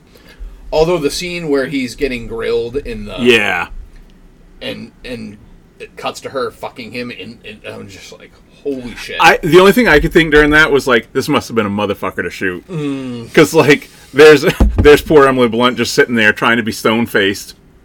Yeah. Mm-hmm. While Florence Pugh fucks Gillian Anderson just while staring at you. Yeah. This is just another day at work. But again... While everyone on the other side has to pretend that nothing's happening. Yep. But again, though, it really puts across the point of that scene very well. And again, Emily Blunt's fucking awesome in this film. The scene with her and Jason Clarke, that scene's amazing too. I wish it had been longer. Yeah. In a 3-hour movie, I could have handled another half an hour of that movie easily. I wish that scene had been another. I wish that scene had gone to the point where you're like, holy shit, this is gone on for those of you who have not seen the film. Again, sorry, spoilers. Spoilers, they make a bomb. One of the big things about Oppenheimer, but that's the thing, that's not where it ends. Right. I love that, like, the build-up is like he's going to build the bomb. It's not even the main story. There's a fucking hour left in the film. Yeah. And I know a lot of the complaints I've heard about that film is after he builds the bomb, it feels like a letdown. It's like, but that's not the point of the film. Everybody knows Oppenheimer made the bomb and it worked. Yeah. It's in every fucking history book. Even if you don't know Oppenheimer's name, you know we dropped atomic bombs on fucking Japan to end World War II. Right. This is about him dealing with the aftermath of that and what's it like being the person who created the weapon that we can use to destroy ourselves and how heavy does that weigh on you. And again, Cillian Anderson was perfect for the... Cillian Anderson. That is not his name. Cillian Murphy. Yes. You combined him with Gillian Anderson. I've also watched that movie. Yes. Yeah, it's all about, and it's foreshadowed very well in the film when they talk about they love you while they need you, and then when they don't, they discard you, and that is fucking American policy in a nutshell for centuries. And it's the scene we're talking about is him getting... It's not even like a Senate hearing. It's just him getting his security clearance taken away. Something that for most people wouldn't even think about. It's a security clearance denial appeal. Yeah. But for him, it means everything. Yeah. Because, again, he was a fucking rock star in this country for a few years. And then they went out of their way to basically brand him a communist. And... It's all based on a personal vendetta from Robert Downey Jr.'s character. And in this scene... Who really just turns out to be a paranoid... dick. Yeah. He's a McCarthyite. Yeah. Because I love that he's like, I know that he was bad-mouthing me to Einstein. Yeah. And like, you didn't even come up. That makes you feel even smaller. Yes. They didn't even think about you. Yeah. Which, again, they wouldn't. These guys have larger things to think about than you, but I get it. You're important. You're leading a institute. You think you're the most important guy in the world at this institute, but you're not even... You're like third banana everywhere because they have fucking Einstein and Oppenheimer on staff. Well, yeah, I mean, he has he knows he is intellectually inferior, and he has an inferiority complex over that. Yeah. So he... Yeah. So he tries to fuck over Oppenheimer, and Oppenheimer has had to take so much of it for this meeting. And Emily Blunt's like, you need to fucking fight. So then when she gets a chance to talk, it is a brutal takedown of the whole system. And Jason Clarke was awesome as like the attorney brought in to basically prosecute. Yeah, without it being a thing where there's a prosecutor. Speaking of Jason Clarke and others, the other thing this movie has is the cast is almost overwhelming. Yeah. The cast of because you're constantly seeing a new character brought in, and it's an actor or actress that Casey you know. Affleck is in this for like 5 minutes at most. I feel like I spent... I was thinking about this on the way home. That's what I do like about the theater, is driving home after, because it's 40 minutes. Yeah, you can think about it. And it's all you think about. Yeah. Like, Andrea and I went out... We went to dinner at 5, but we had like 2 hours in between, which we talked about it. Then we talked about it at dinner. Yeah. And she's like, I want to see it again tomorrow. Yeah. And I'm like, I'm the fucking same way. I would go if I knew it would be just as great of an experience. And again, I'll wait till it comes out on 4K and buy it then and watch then. Or if we happen to be near an IMAX and it's still playing, because they negotiated it can be the only movie playing at IMAX for 3 weeks. Oh, wow. There's no other movie playing at IMAX because the Mission Impossible film got fucked out of that. Because that's one of the reasons it lost so much money, is it got kicked out. It had such a sharp drop because it got kicked out of the IMAX films. And Dan Merle actually has a good breakdown of it, and like maybe Cruise's hubris got a little bit of the best of him because they should not have gone up against this. Yeah. It could have come out in September or August and probably done much, much better. Yeah. Because it didn't have time to get legs, because Mission Impossible has never been a film that opens huge. It opens middle and then stays middle for a while. Yeah. But unfortunately, it went up against Barbenheimer there, and it's going to be a fucking juggernaut for a few weeks. Like, Barbie has already crossed 200 million. Yep. Oppenheimer already crossed the 100 million mark. It took 5 days for them for both of that. It's going to stay that strong for a while. So other films that didn't do well are done. Sorry, you're done. The thing that I wanted to get back to that you mentioned a bit ago, how is this a blockbuster? Isn't it weird? But that's the thing. Nolan can do this. He's the only director I know that does this. Because if you think about it, Inception made like $1 billion fucking dollars. It shouldn't. It had a bunch of stars in it. It was also 2005. Yeah. 2010, I mean. Yeah, but it made like $500 million. For a film that's 2.5 hours long about people who go into your dreams and implant ideas. I think it's way more accessible than Oppenheimer. Oh, yeah. But Interstellar, another one that went and made huge money. And it's a 3-hour-long film about fucking black holes. But again... if Tenet hadn't tried to open during the pandemic, probably would have also done very large numbers. Well, that's kind of my thing, is that Interstellar and Inception, I can talk myself into why, but without even considering... It's just different now, post-pandemic. And it had even kind of pre-pandemic, we got to a point with like the Marvel stuff where the only blockbusters were your franchises, superhero movies and Fast and the Furious movies and stuff like that. And those have all struggled of late. Yeah, so like Fast and the Furious is already out of theaters. How is Oppenheimer I mean, it's the sort of thing that you and I are going to go to. But a 3-hour-long film about the creation of the nuclear weapon and how it destroys the man who created it is not something that screams to me, this is going to end up making $500 million. Right. Especially, it's 3 hours long. Right. It's opening in July. Like, you're not taking the family to this. No. You know? No, kids aren't going to see this. And again, it's not... this is not a 4-quadrant film. Like, you know... But yet, everyone is going to see it. I guess it is more older male-led, but still, that's the only reason it's making $100 million and not $200 million. Yeah. But it's going to have legs. It's going to continue. And the thing is, Christopher Nolan's going to be able to continue to do whatever the fuck he wants. I mean, it may just end up being attributed to it's Christopher Nolan, he can do this, and no one else can. But I'd like to think that... maybe these production companies will say, it doesn't have to be for literally every single possible human. And that's the thing people were saying. This is the summer where... God damn it. When are older white males going to get some stuff, Dan? So true. But I'm just talking industry people have been screaming, this is the death knell of the cinema this year. Because all these huge films are not making the money they're supposed to make. Yeah. Everything has underperformed with the exception of a few things. And people are like, oh, cinema's done.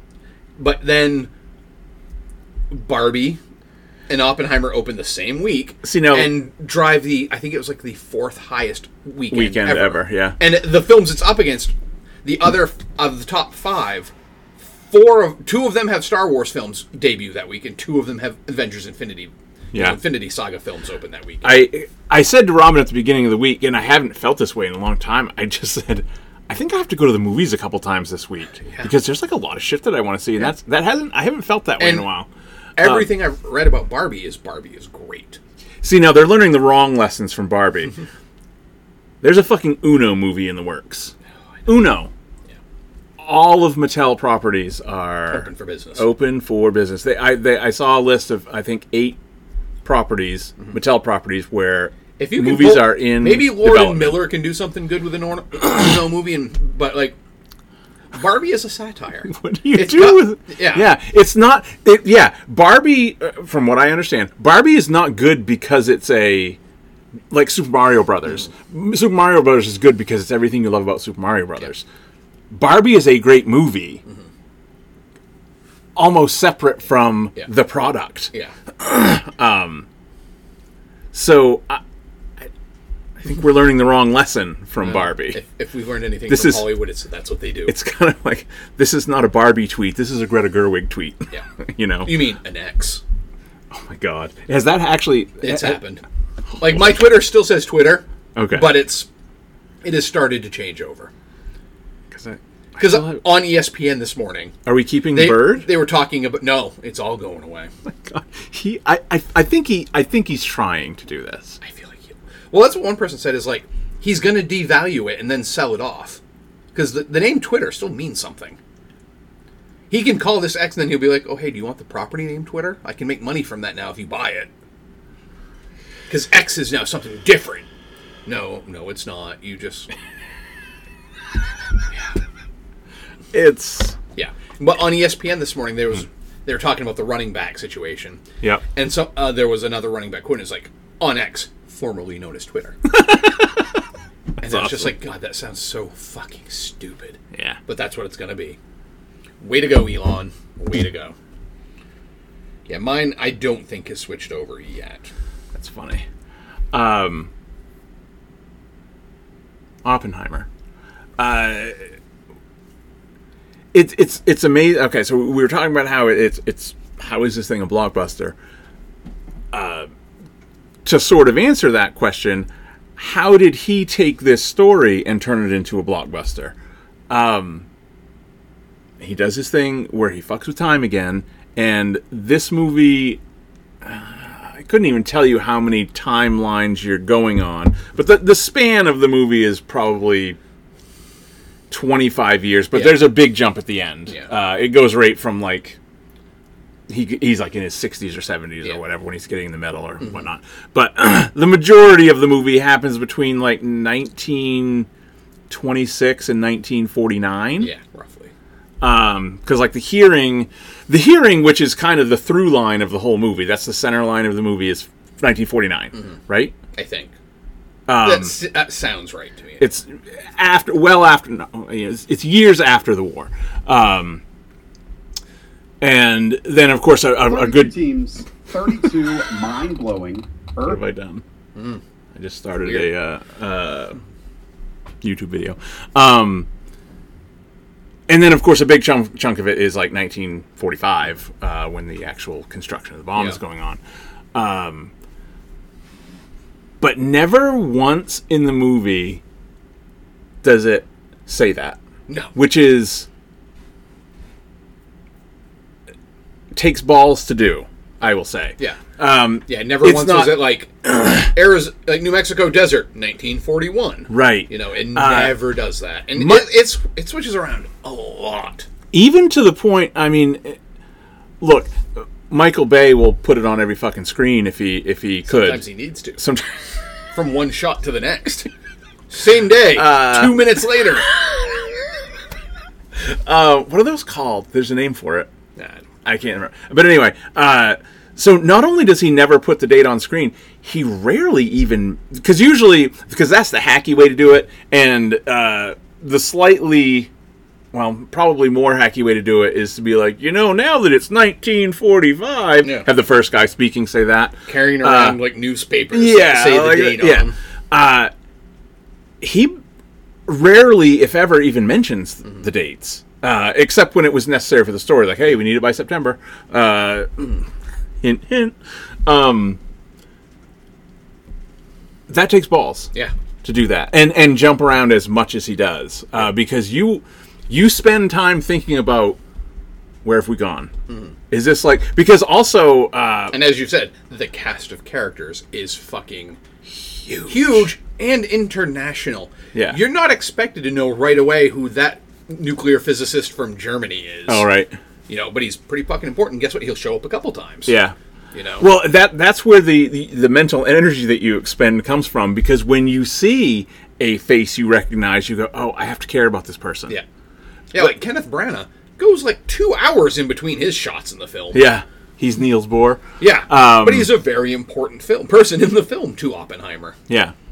So it's weird that you're constantly playing this mental game with yourself about, do I need to care about this character? Do I need to remember this character? Yeah. Should I be taking notes? Oh my God, Rami Malek is here now? What the fuck is going on? Yeah. And he doesn't say anything for most of his character. Yeah. He's just kind of there carrying a clipboard or something for a good portion of it, you know. And like you said, and when Casey Affleck shows up, he's in it for a few minutes. But that was the only one that felt like a cameo. Yeah. Because it starts off from behind him and you just hear his voice, and it's a few seconds before you even see him. That one felt like a cameo. But then you're like, oh, but again, perfect casting, because you're like, oh yeah, I 100% believe this guy's a complete asshole, because Casey Affleck is a complete asshole. Right. Just going through the cast, I was reading it to Robin this morning, because it just doesn't stop. Yeah.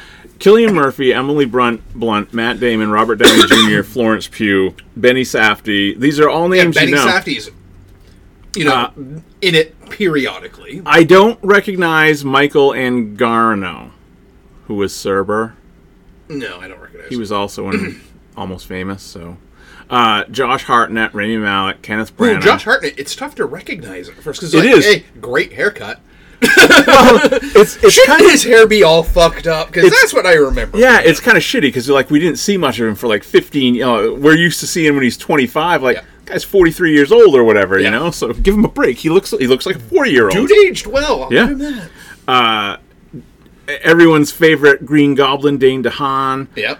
David Krumholtz, who's in all of them. Han Solo is in it. Matthew Modine is in it. Gary Oldman also. You knew that was a. I know. You knew that was a. That felt very much like a cameo too. Yeah. So I shouldn't.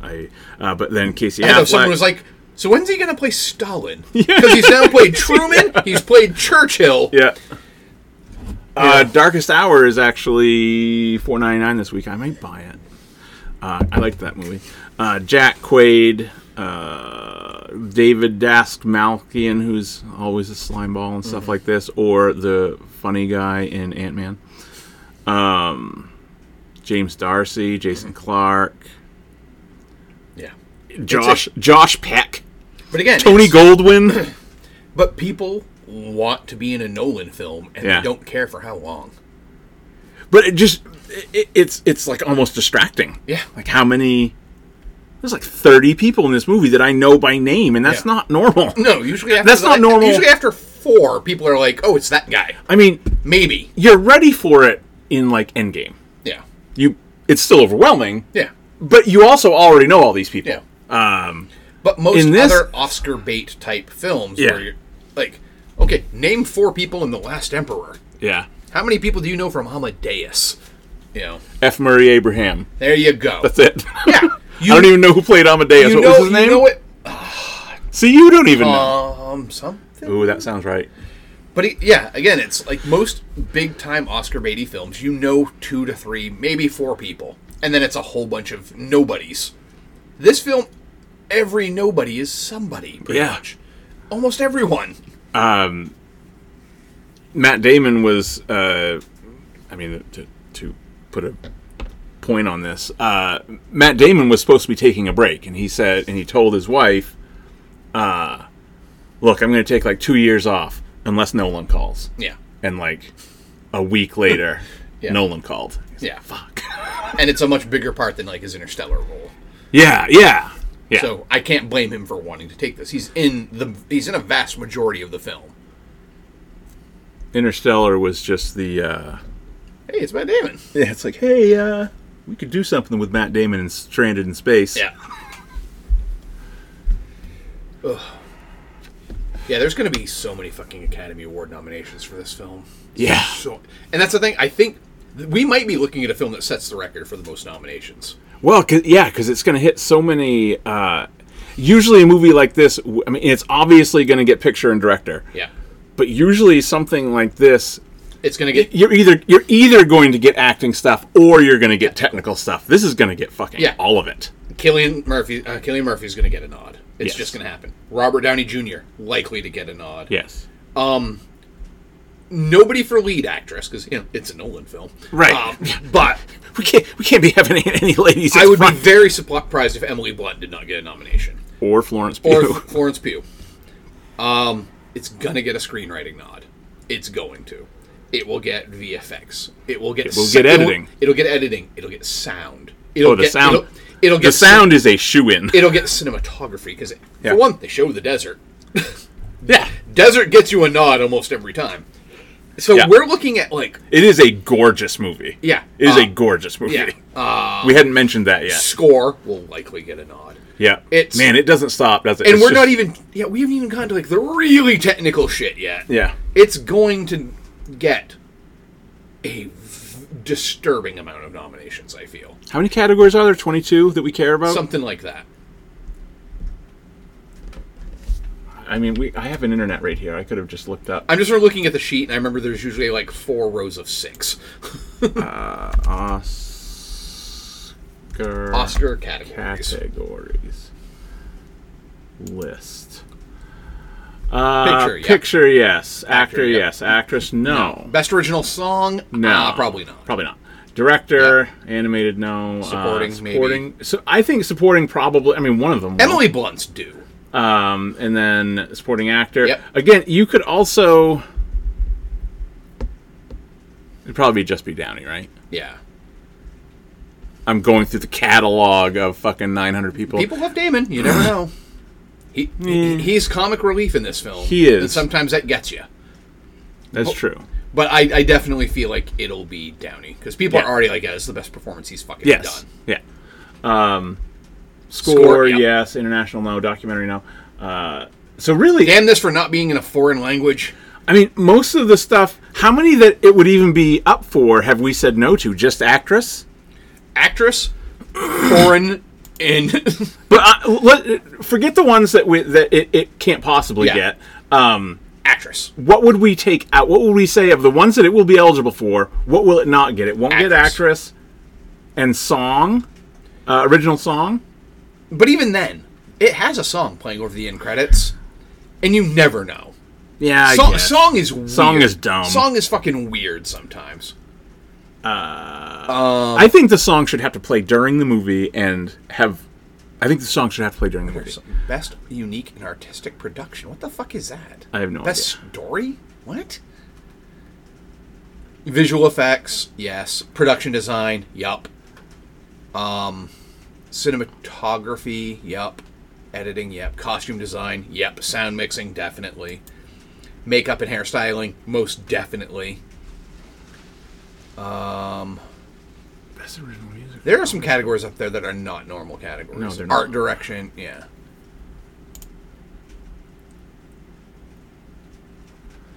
Where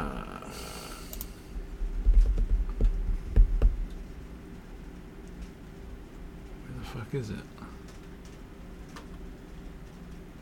No. Anyway, there are almost none that it would be up for that it.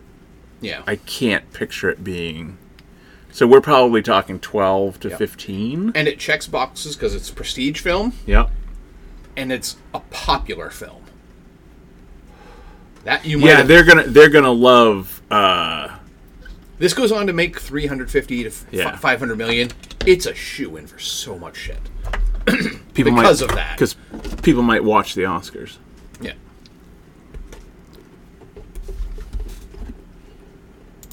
Yeah, it's I've had to kind of... Especially because, Nolan's never won. They're going to play up that, is this the year he wins? Right. Cillian Murphy's never won. Is this the year he wins? Robert Downey Jr., is this the year he wins? There's nobody... Emily Blunt. There's so many people in this that are, feel-good stories for this award. Who wrote the script? Is it him and his brother? I can't remember if his brother helped write on this one or not. Nope, just him. Just him. That's what you get for being so busy with Westworld. I was going to say, brother's doing other things. Isn't he? Doesn't he have another thing going right he now? Probably has a couple. I think there was a what the hell am I thinking of? There's something, he's taking over a property that we know. I don't know. Again, I could look it up, but I'm not going to.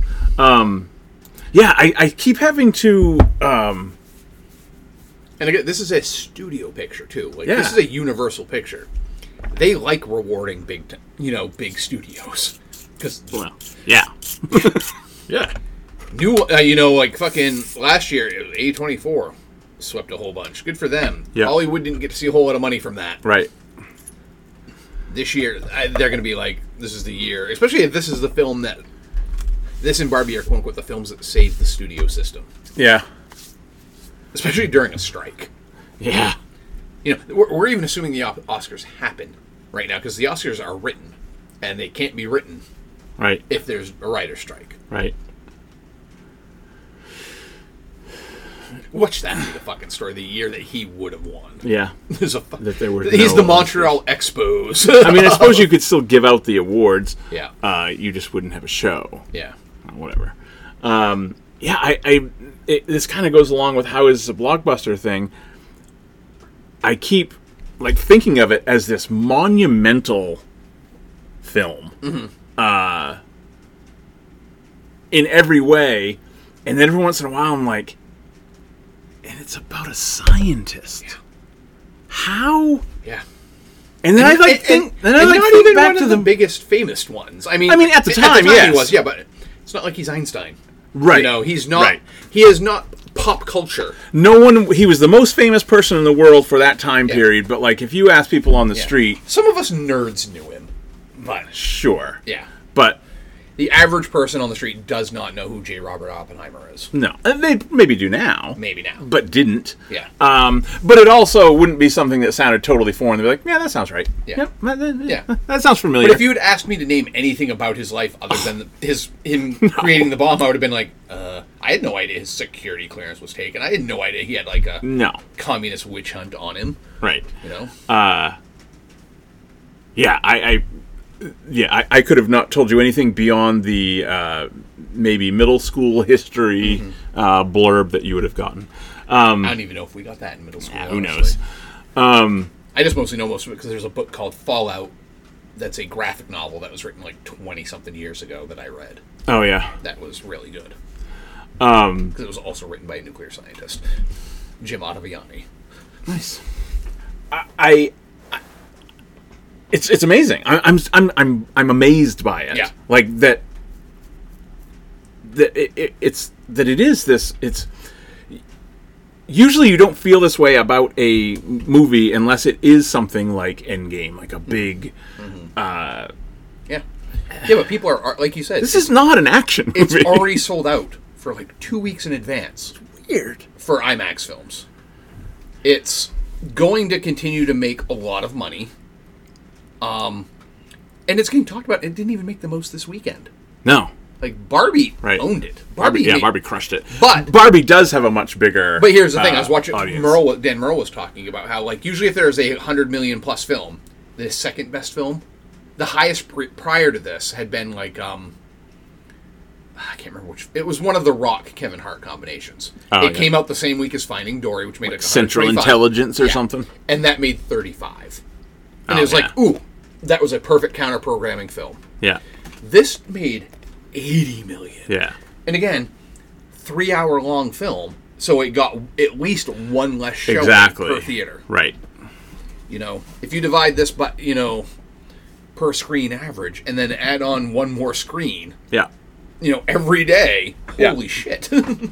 We're talking about a $125 million film, most likely, instead of this. Yeah, it had as many things going against it as it could. Yeah.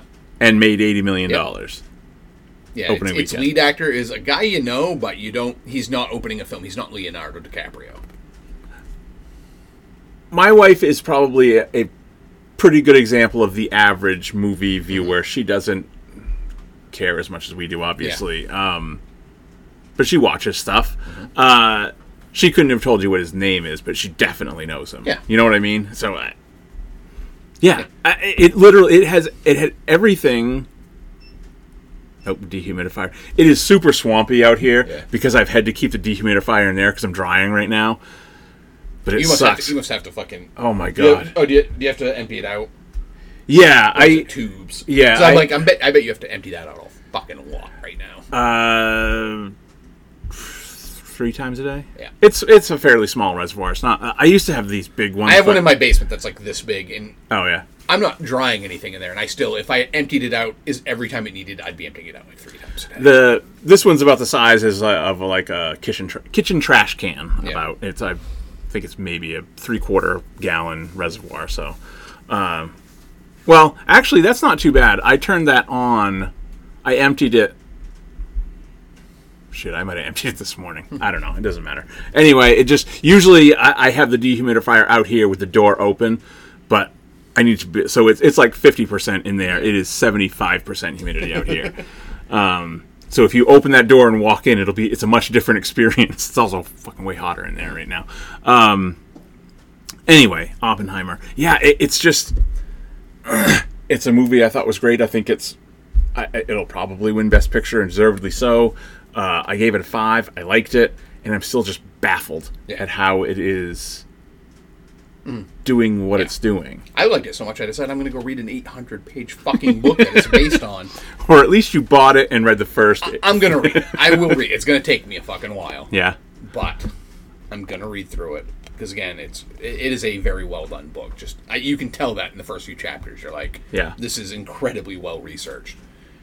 I can't wait for the bonus features on the 4K where because he is one of the few directors too that does commentary tracks. Yeah, and he's very open about his filmmaking process. I want to hear how he decided what to take out of this. Because again, 800-page book that took 25 fucking years to write. There's a lot of information. How did he boil that down to what he felt was necessary? And then, how do you tell the story? It's not also skipping time; it's skipping viewpoints. Yeah. Because all the black and white shit is Robert Downey Jr.'s viewpoint. Right. The majority. Oh, we should have pointed that out. With this huge cast of characters, the reason that there really isn't a lead actress opportunity or really anyone other than Robert Downey that has a big enough role to be considered for a supporting actor is exactly what you're talking about. The majority of the movie is from Oppenheimer's point of view. So Cillian Murphy is on screen for like 2.5 hours. Yeah. Minimum, probably. And it's one of the few complaints I've heard about the film that is just screams utter just bullshit and I need to rage on something. People are like, it's a 3-hour-long film and they never get the Japanese perspective. Yeah. It's not about them. Lon Harris, who I love Lon Harris, he said, if only Japan had their own film industry and could have, you want to know stuff from their perspective? There's fucking movies. There's tons of them. He said, and if only they were been around, and it's been around since Godzilla. Yeah. Guess what? Godzilla's about that. That's what he said. He was like, if only there were like 80 years of Japanese movies that fully explore this very topic in both directly and indirectly. The film is called Oppenheimer. It's about Oppenheimer. Yeah. If it isn't something, I don't need to see fucking Japanese people dying in this film, because that's not what this film is about. Right. This film is about the toll it takes on him. Yeah. And what it took to get him there to create this. Yeah. To your point, it's only in the point of view of 2 characters, really. Mm-hmm. It's either Robert Downey Jr.'s in the room, or Oppenheimer is. Robert Downey Jr.'s point of view for a while. No. It kind of dawns on you where you're just like, oh, well, Oppenheimer's not in the room for this part. Yeah. Okay. Yeah. Especially once it starts to get towards the end, and it's just him and Alden Ehrenreicher. Well, that's where it started to, because I was spending so much mental energy on other shit that I wasn't paying attention to the switches to black and white. Mm-hmm. You obviously notice them because the movie is very colorful otherwise, or very bright, I guess, vibrant. So it is very noticeable because it's not only black and white; it's almost a grainy black and white. Mm-hmm. It's like newsreel footage almost. Yeah, it's not crystal clear. Yeah. I mean, it's obviously very. It's no, but it feels like if you were watching the news from that time period, this is what it's going to look like. And it's always a lot of the black and white scenes are in low light, so they're naturally darker. Whereas the rest of it, there's a lot of the color scenes are in New Mexico, so there's lots of sky and then you get all the little interstitials, which are just like. Again, I guess achieved in camera. None of that is digital. Of like atoms splitting and all this other shit. Oh yeah. And I really want to watch again, paying more attention to those. Yeah. Because I mean, I guess they do mirror a lot with what's going on screen, but it's not explained. Yeah. And it's like I would love to watch that with the commentary. So he's like, okay, well, this is what we're actually looking at is this, and that's why it's important to this scene because you get a lot of his fire and chaos in. Stuff once he starts having his PTSD and his panic attacks. Right.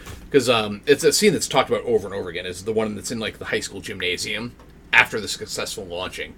And and he has to come in and give kind of the rah speech. I only wish we had one for Hitler. That's where that's the and he is fucking losing it. That's where that's the sound design Oscar clip is right there. Oh shit, yeah. Yeah. If they showed sound design on the show, that would be the sound design Oscar clip. Yeah, because stuff is distorting. The focus is going out in the peripherals. Yeah, it's such and sometimes the cheers are very close to screams, but they never quite get there. Mm-hmm. That was cool. Yeah, and it's the same, kind of the same trick that they do with the actual test explosion, but there it's because of the light traveling a lot faster than sound. I mean, they're like, how far away? Aren't they like a mile away or something? I love that scene though, where you're just like, oh, everything's fine. Oh, nope, here comes hell. Yeah. Because it's. I mean, the explosion happens and it's completely silent. Fucking Benny Safdie with all the fucking silver on his fucking face. Zinc oxide, is that what it is?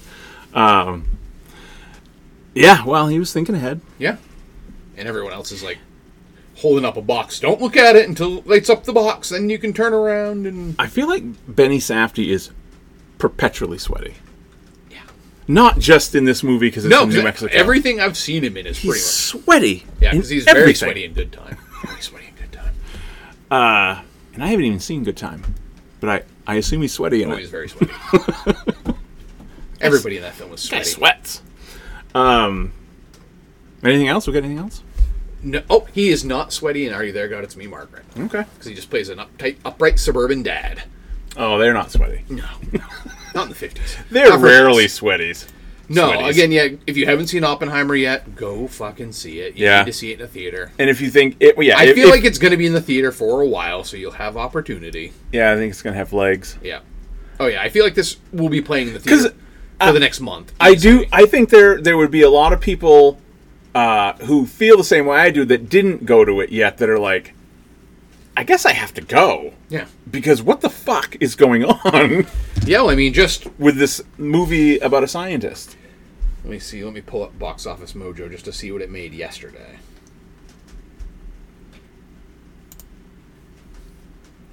Oops. What's today? Today is... Yeah, on a Tuesday, it still made $12 million. Yeah. Barbie made 26. But, it's still chugging right along. What is today? Thursday. So we'll know Wednesdays pretty soon. They'll give us the estimates for Wednesday. So later in the afternoon. We're getting to second weekend. So what's normal? 70% drop? 60 to 70, especially for blockbusters. Yeah.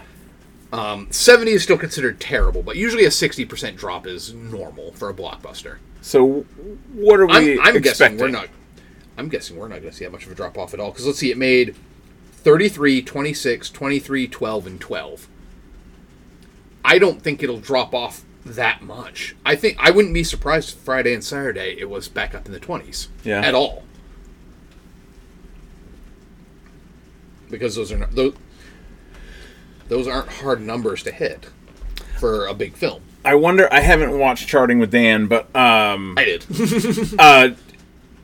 Are this is just me theorizing. Are Mission Impossible's numbers staying relatively flat because it will, or are they taking? They took a tank. They did, because that's like I said earlier. That's a film that tends to have legs and stay, and it lost opportunities.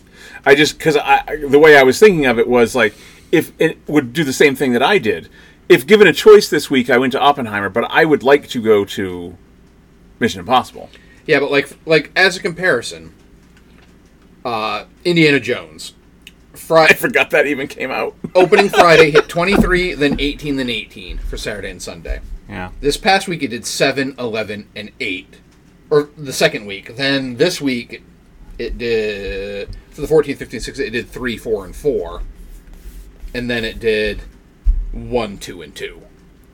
So it dropped off pretty significantly each time. Yeah. I don't think this is going to do this. But it's grossed 161. Oppenheimer is almost to that.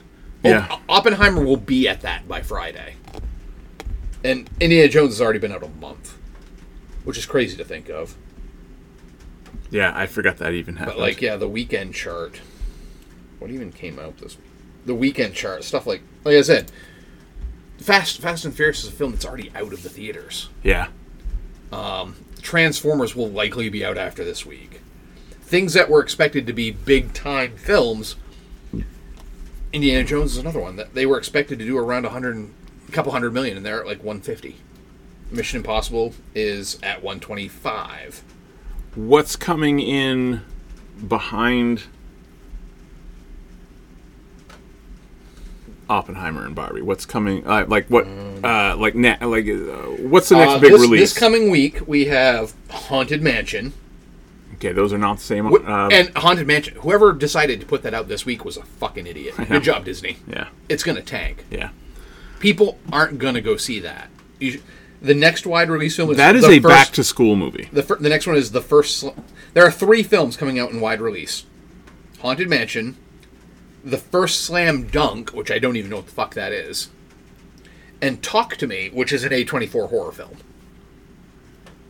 Okay. Which, even if it's great, will probably still do 10 to 15 million. What's the next? I guess tentpole. Teenage Mutant Ninja Turtles, August 2nd. What is that? It's another animated Turtles film. Okay, so that won't be. It looks good, but it's not gonna. It's not gonna take money away from Oppenheimer. Right. No. August 4th. All those are all limited. Meg 2 is a limited release. No kidding.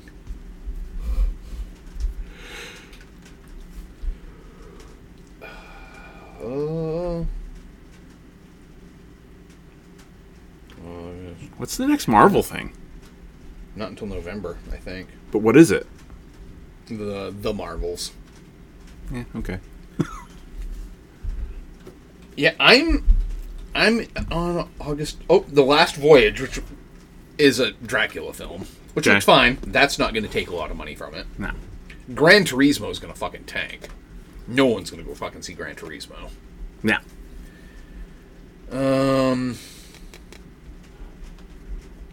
They're trying to make a universe. That movie Strays is finally coming out. Of Unconnected. Oh, yeah. Oh, the animated one. August 18th, Blue Beetle comes out, which is going to tank. Yeah, I'd love Flash is already out of the theater. I'd love to think that will be good. Even if it's great, it's not going to do a lot of money. Oh, no, it won't do any money. But I hope it's good. Yeah, so far, I am... Fucking Christ. I'm at the end of August. I'm at August 25th. And... So, really... there is nothing in August that is going to knock Barbie and Oppenheimer out of the top positions, I feel.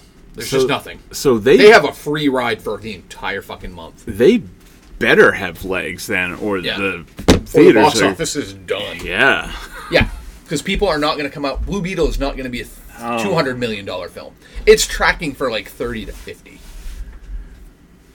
Because, I mean, when fucking The Flash made like 150 and was done. And that was a huge DC film. And it did nothing. Yeah, that means They were expecting that to fucking save the fucking box office, and they're like, no, thank you. One of the big four. Yeah. So I mean, that's probably one of the good things for Dead Reckoning Part 1 is there's nothing that's taking that's kind of what I was getting at. Is like maybe this will just stick in theaters because there's nothing else coming. Yeah. And once everyone has seen Barbie and Oppenheimer, there weren't even that many wide releases in there. Like maybe one or two per week. So like, and they weren't. What the fuck is the first Slam Dunk? I don't know. It's a wide release film. I'm just wondering if maybe Dead Reckoning there'll be a lot of people like me who go to it on week 3. Yep. And just kind of limps through the rest of the summer, and all of a sudden making $5 to $10 million every week. Yeah, maybe by the time it gets to the end of the summer, like, hey, we didn't do so bad. Yeah. Well, that's what Elemental's been doing apparently. Yeah. I forgot that came out too. Yeah, because it was one of the lowest Pixar openings. Period.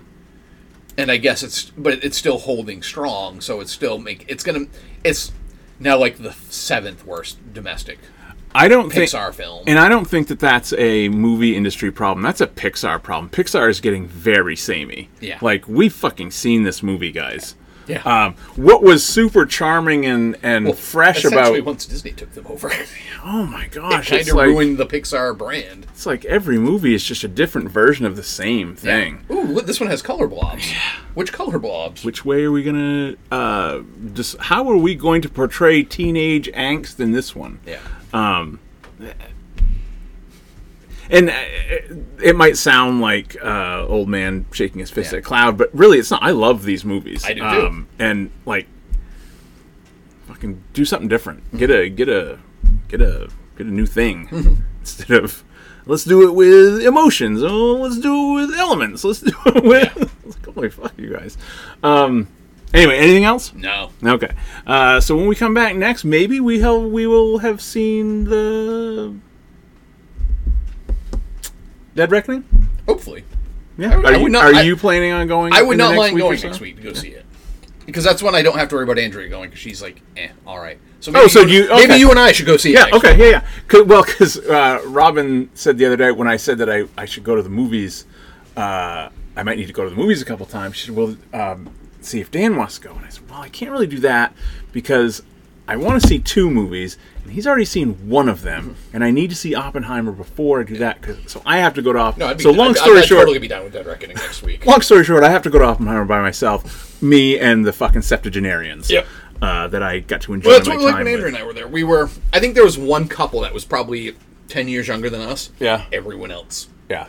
And I hate saying that, they're all old people, because fuck it, we're almost 50. Yeah. But we still think of them as old. So how are you so much older than me? You know what I mean? Like, you're 10 years older, but you look like you were alive during Truman. Right. Like, were you alive for Oppenheimer? You look and act like my grandmother. And she's dead. She was 96 or something. Yep. Anyway. So yeah, we'll plan on that sometime middle of next week, maybe. That works. All right. I almost just X straight out. Bye.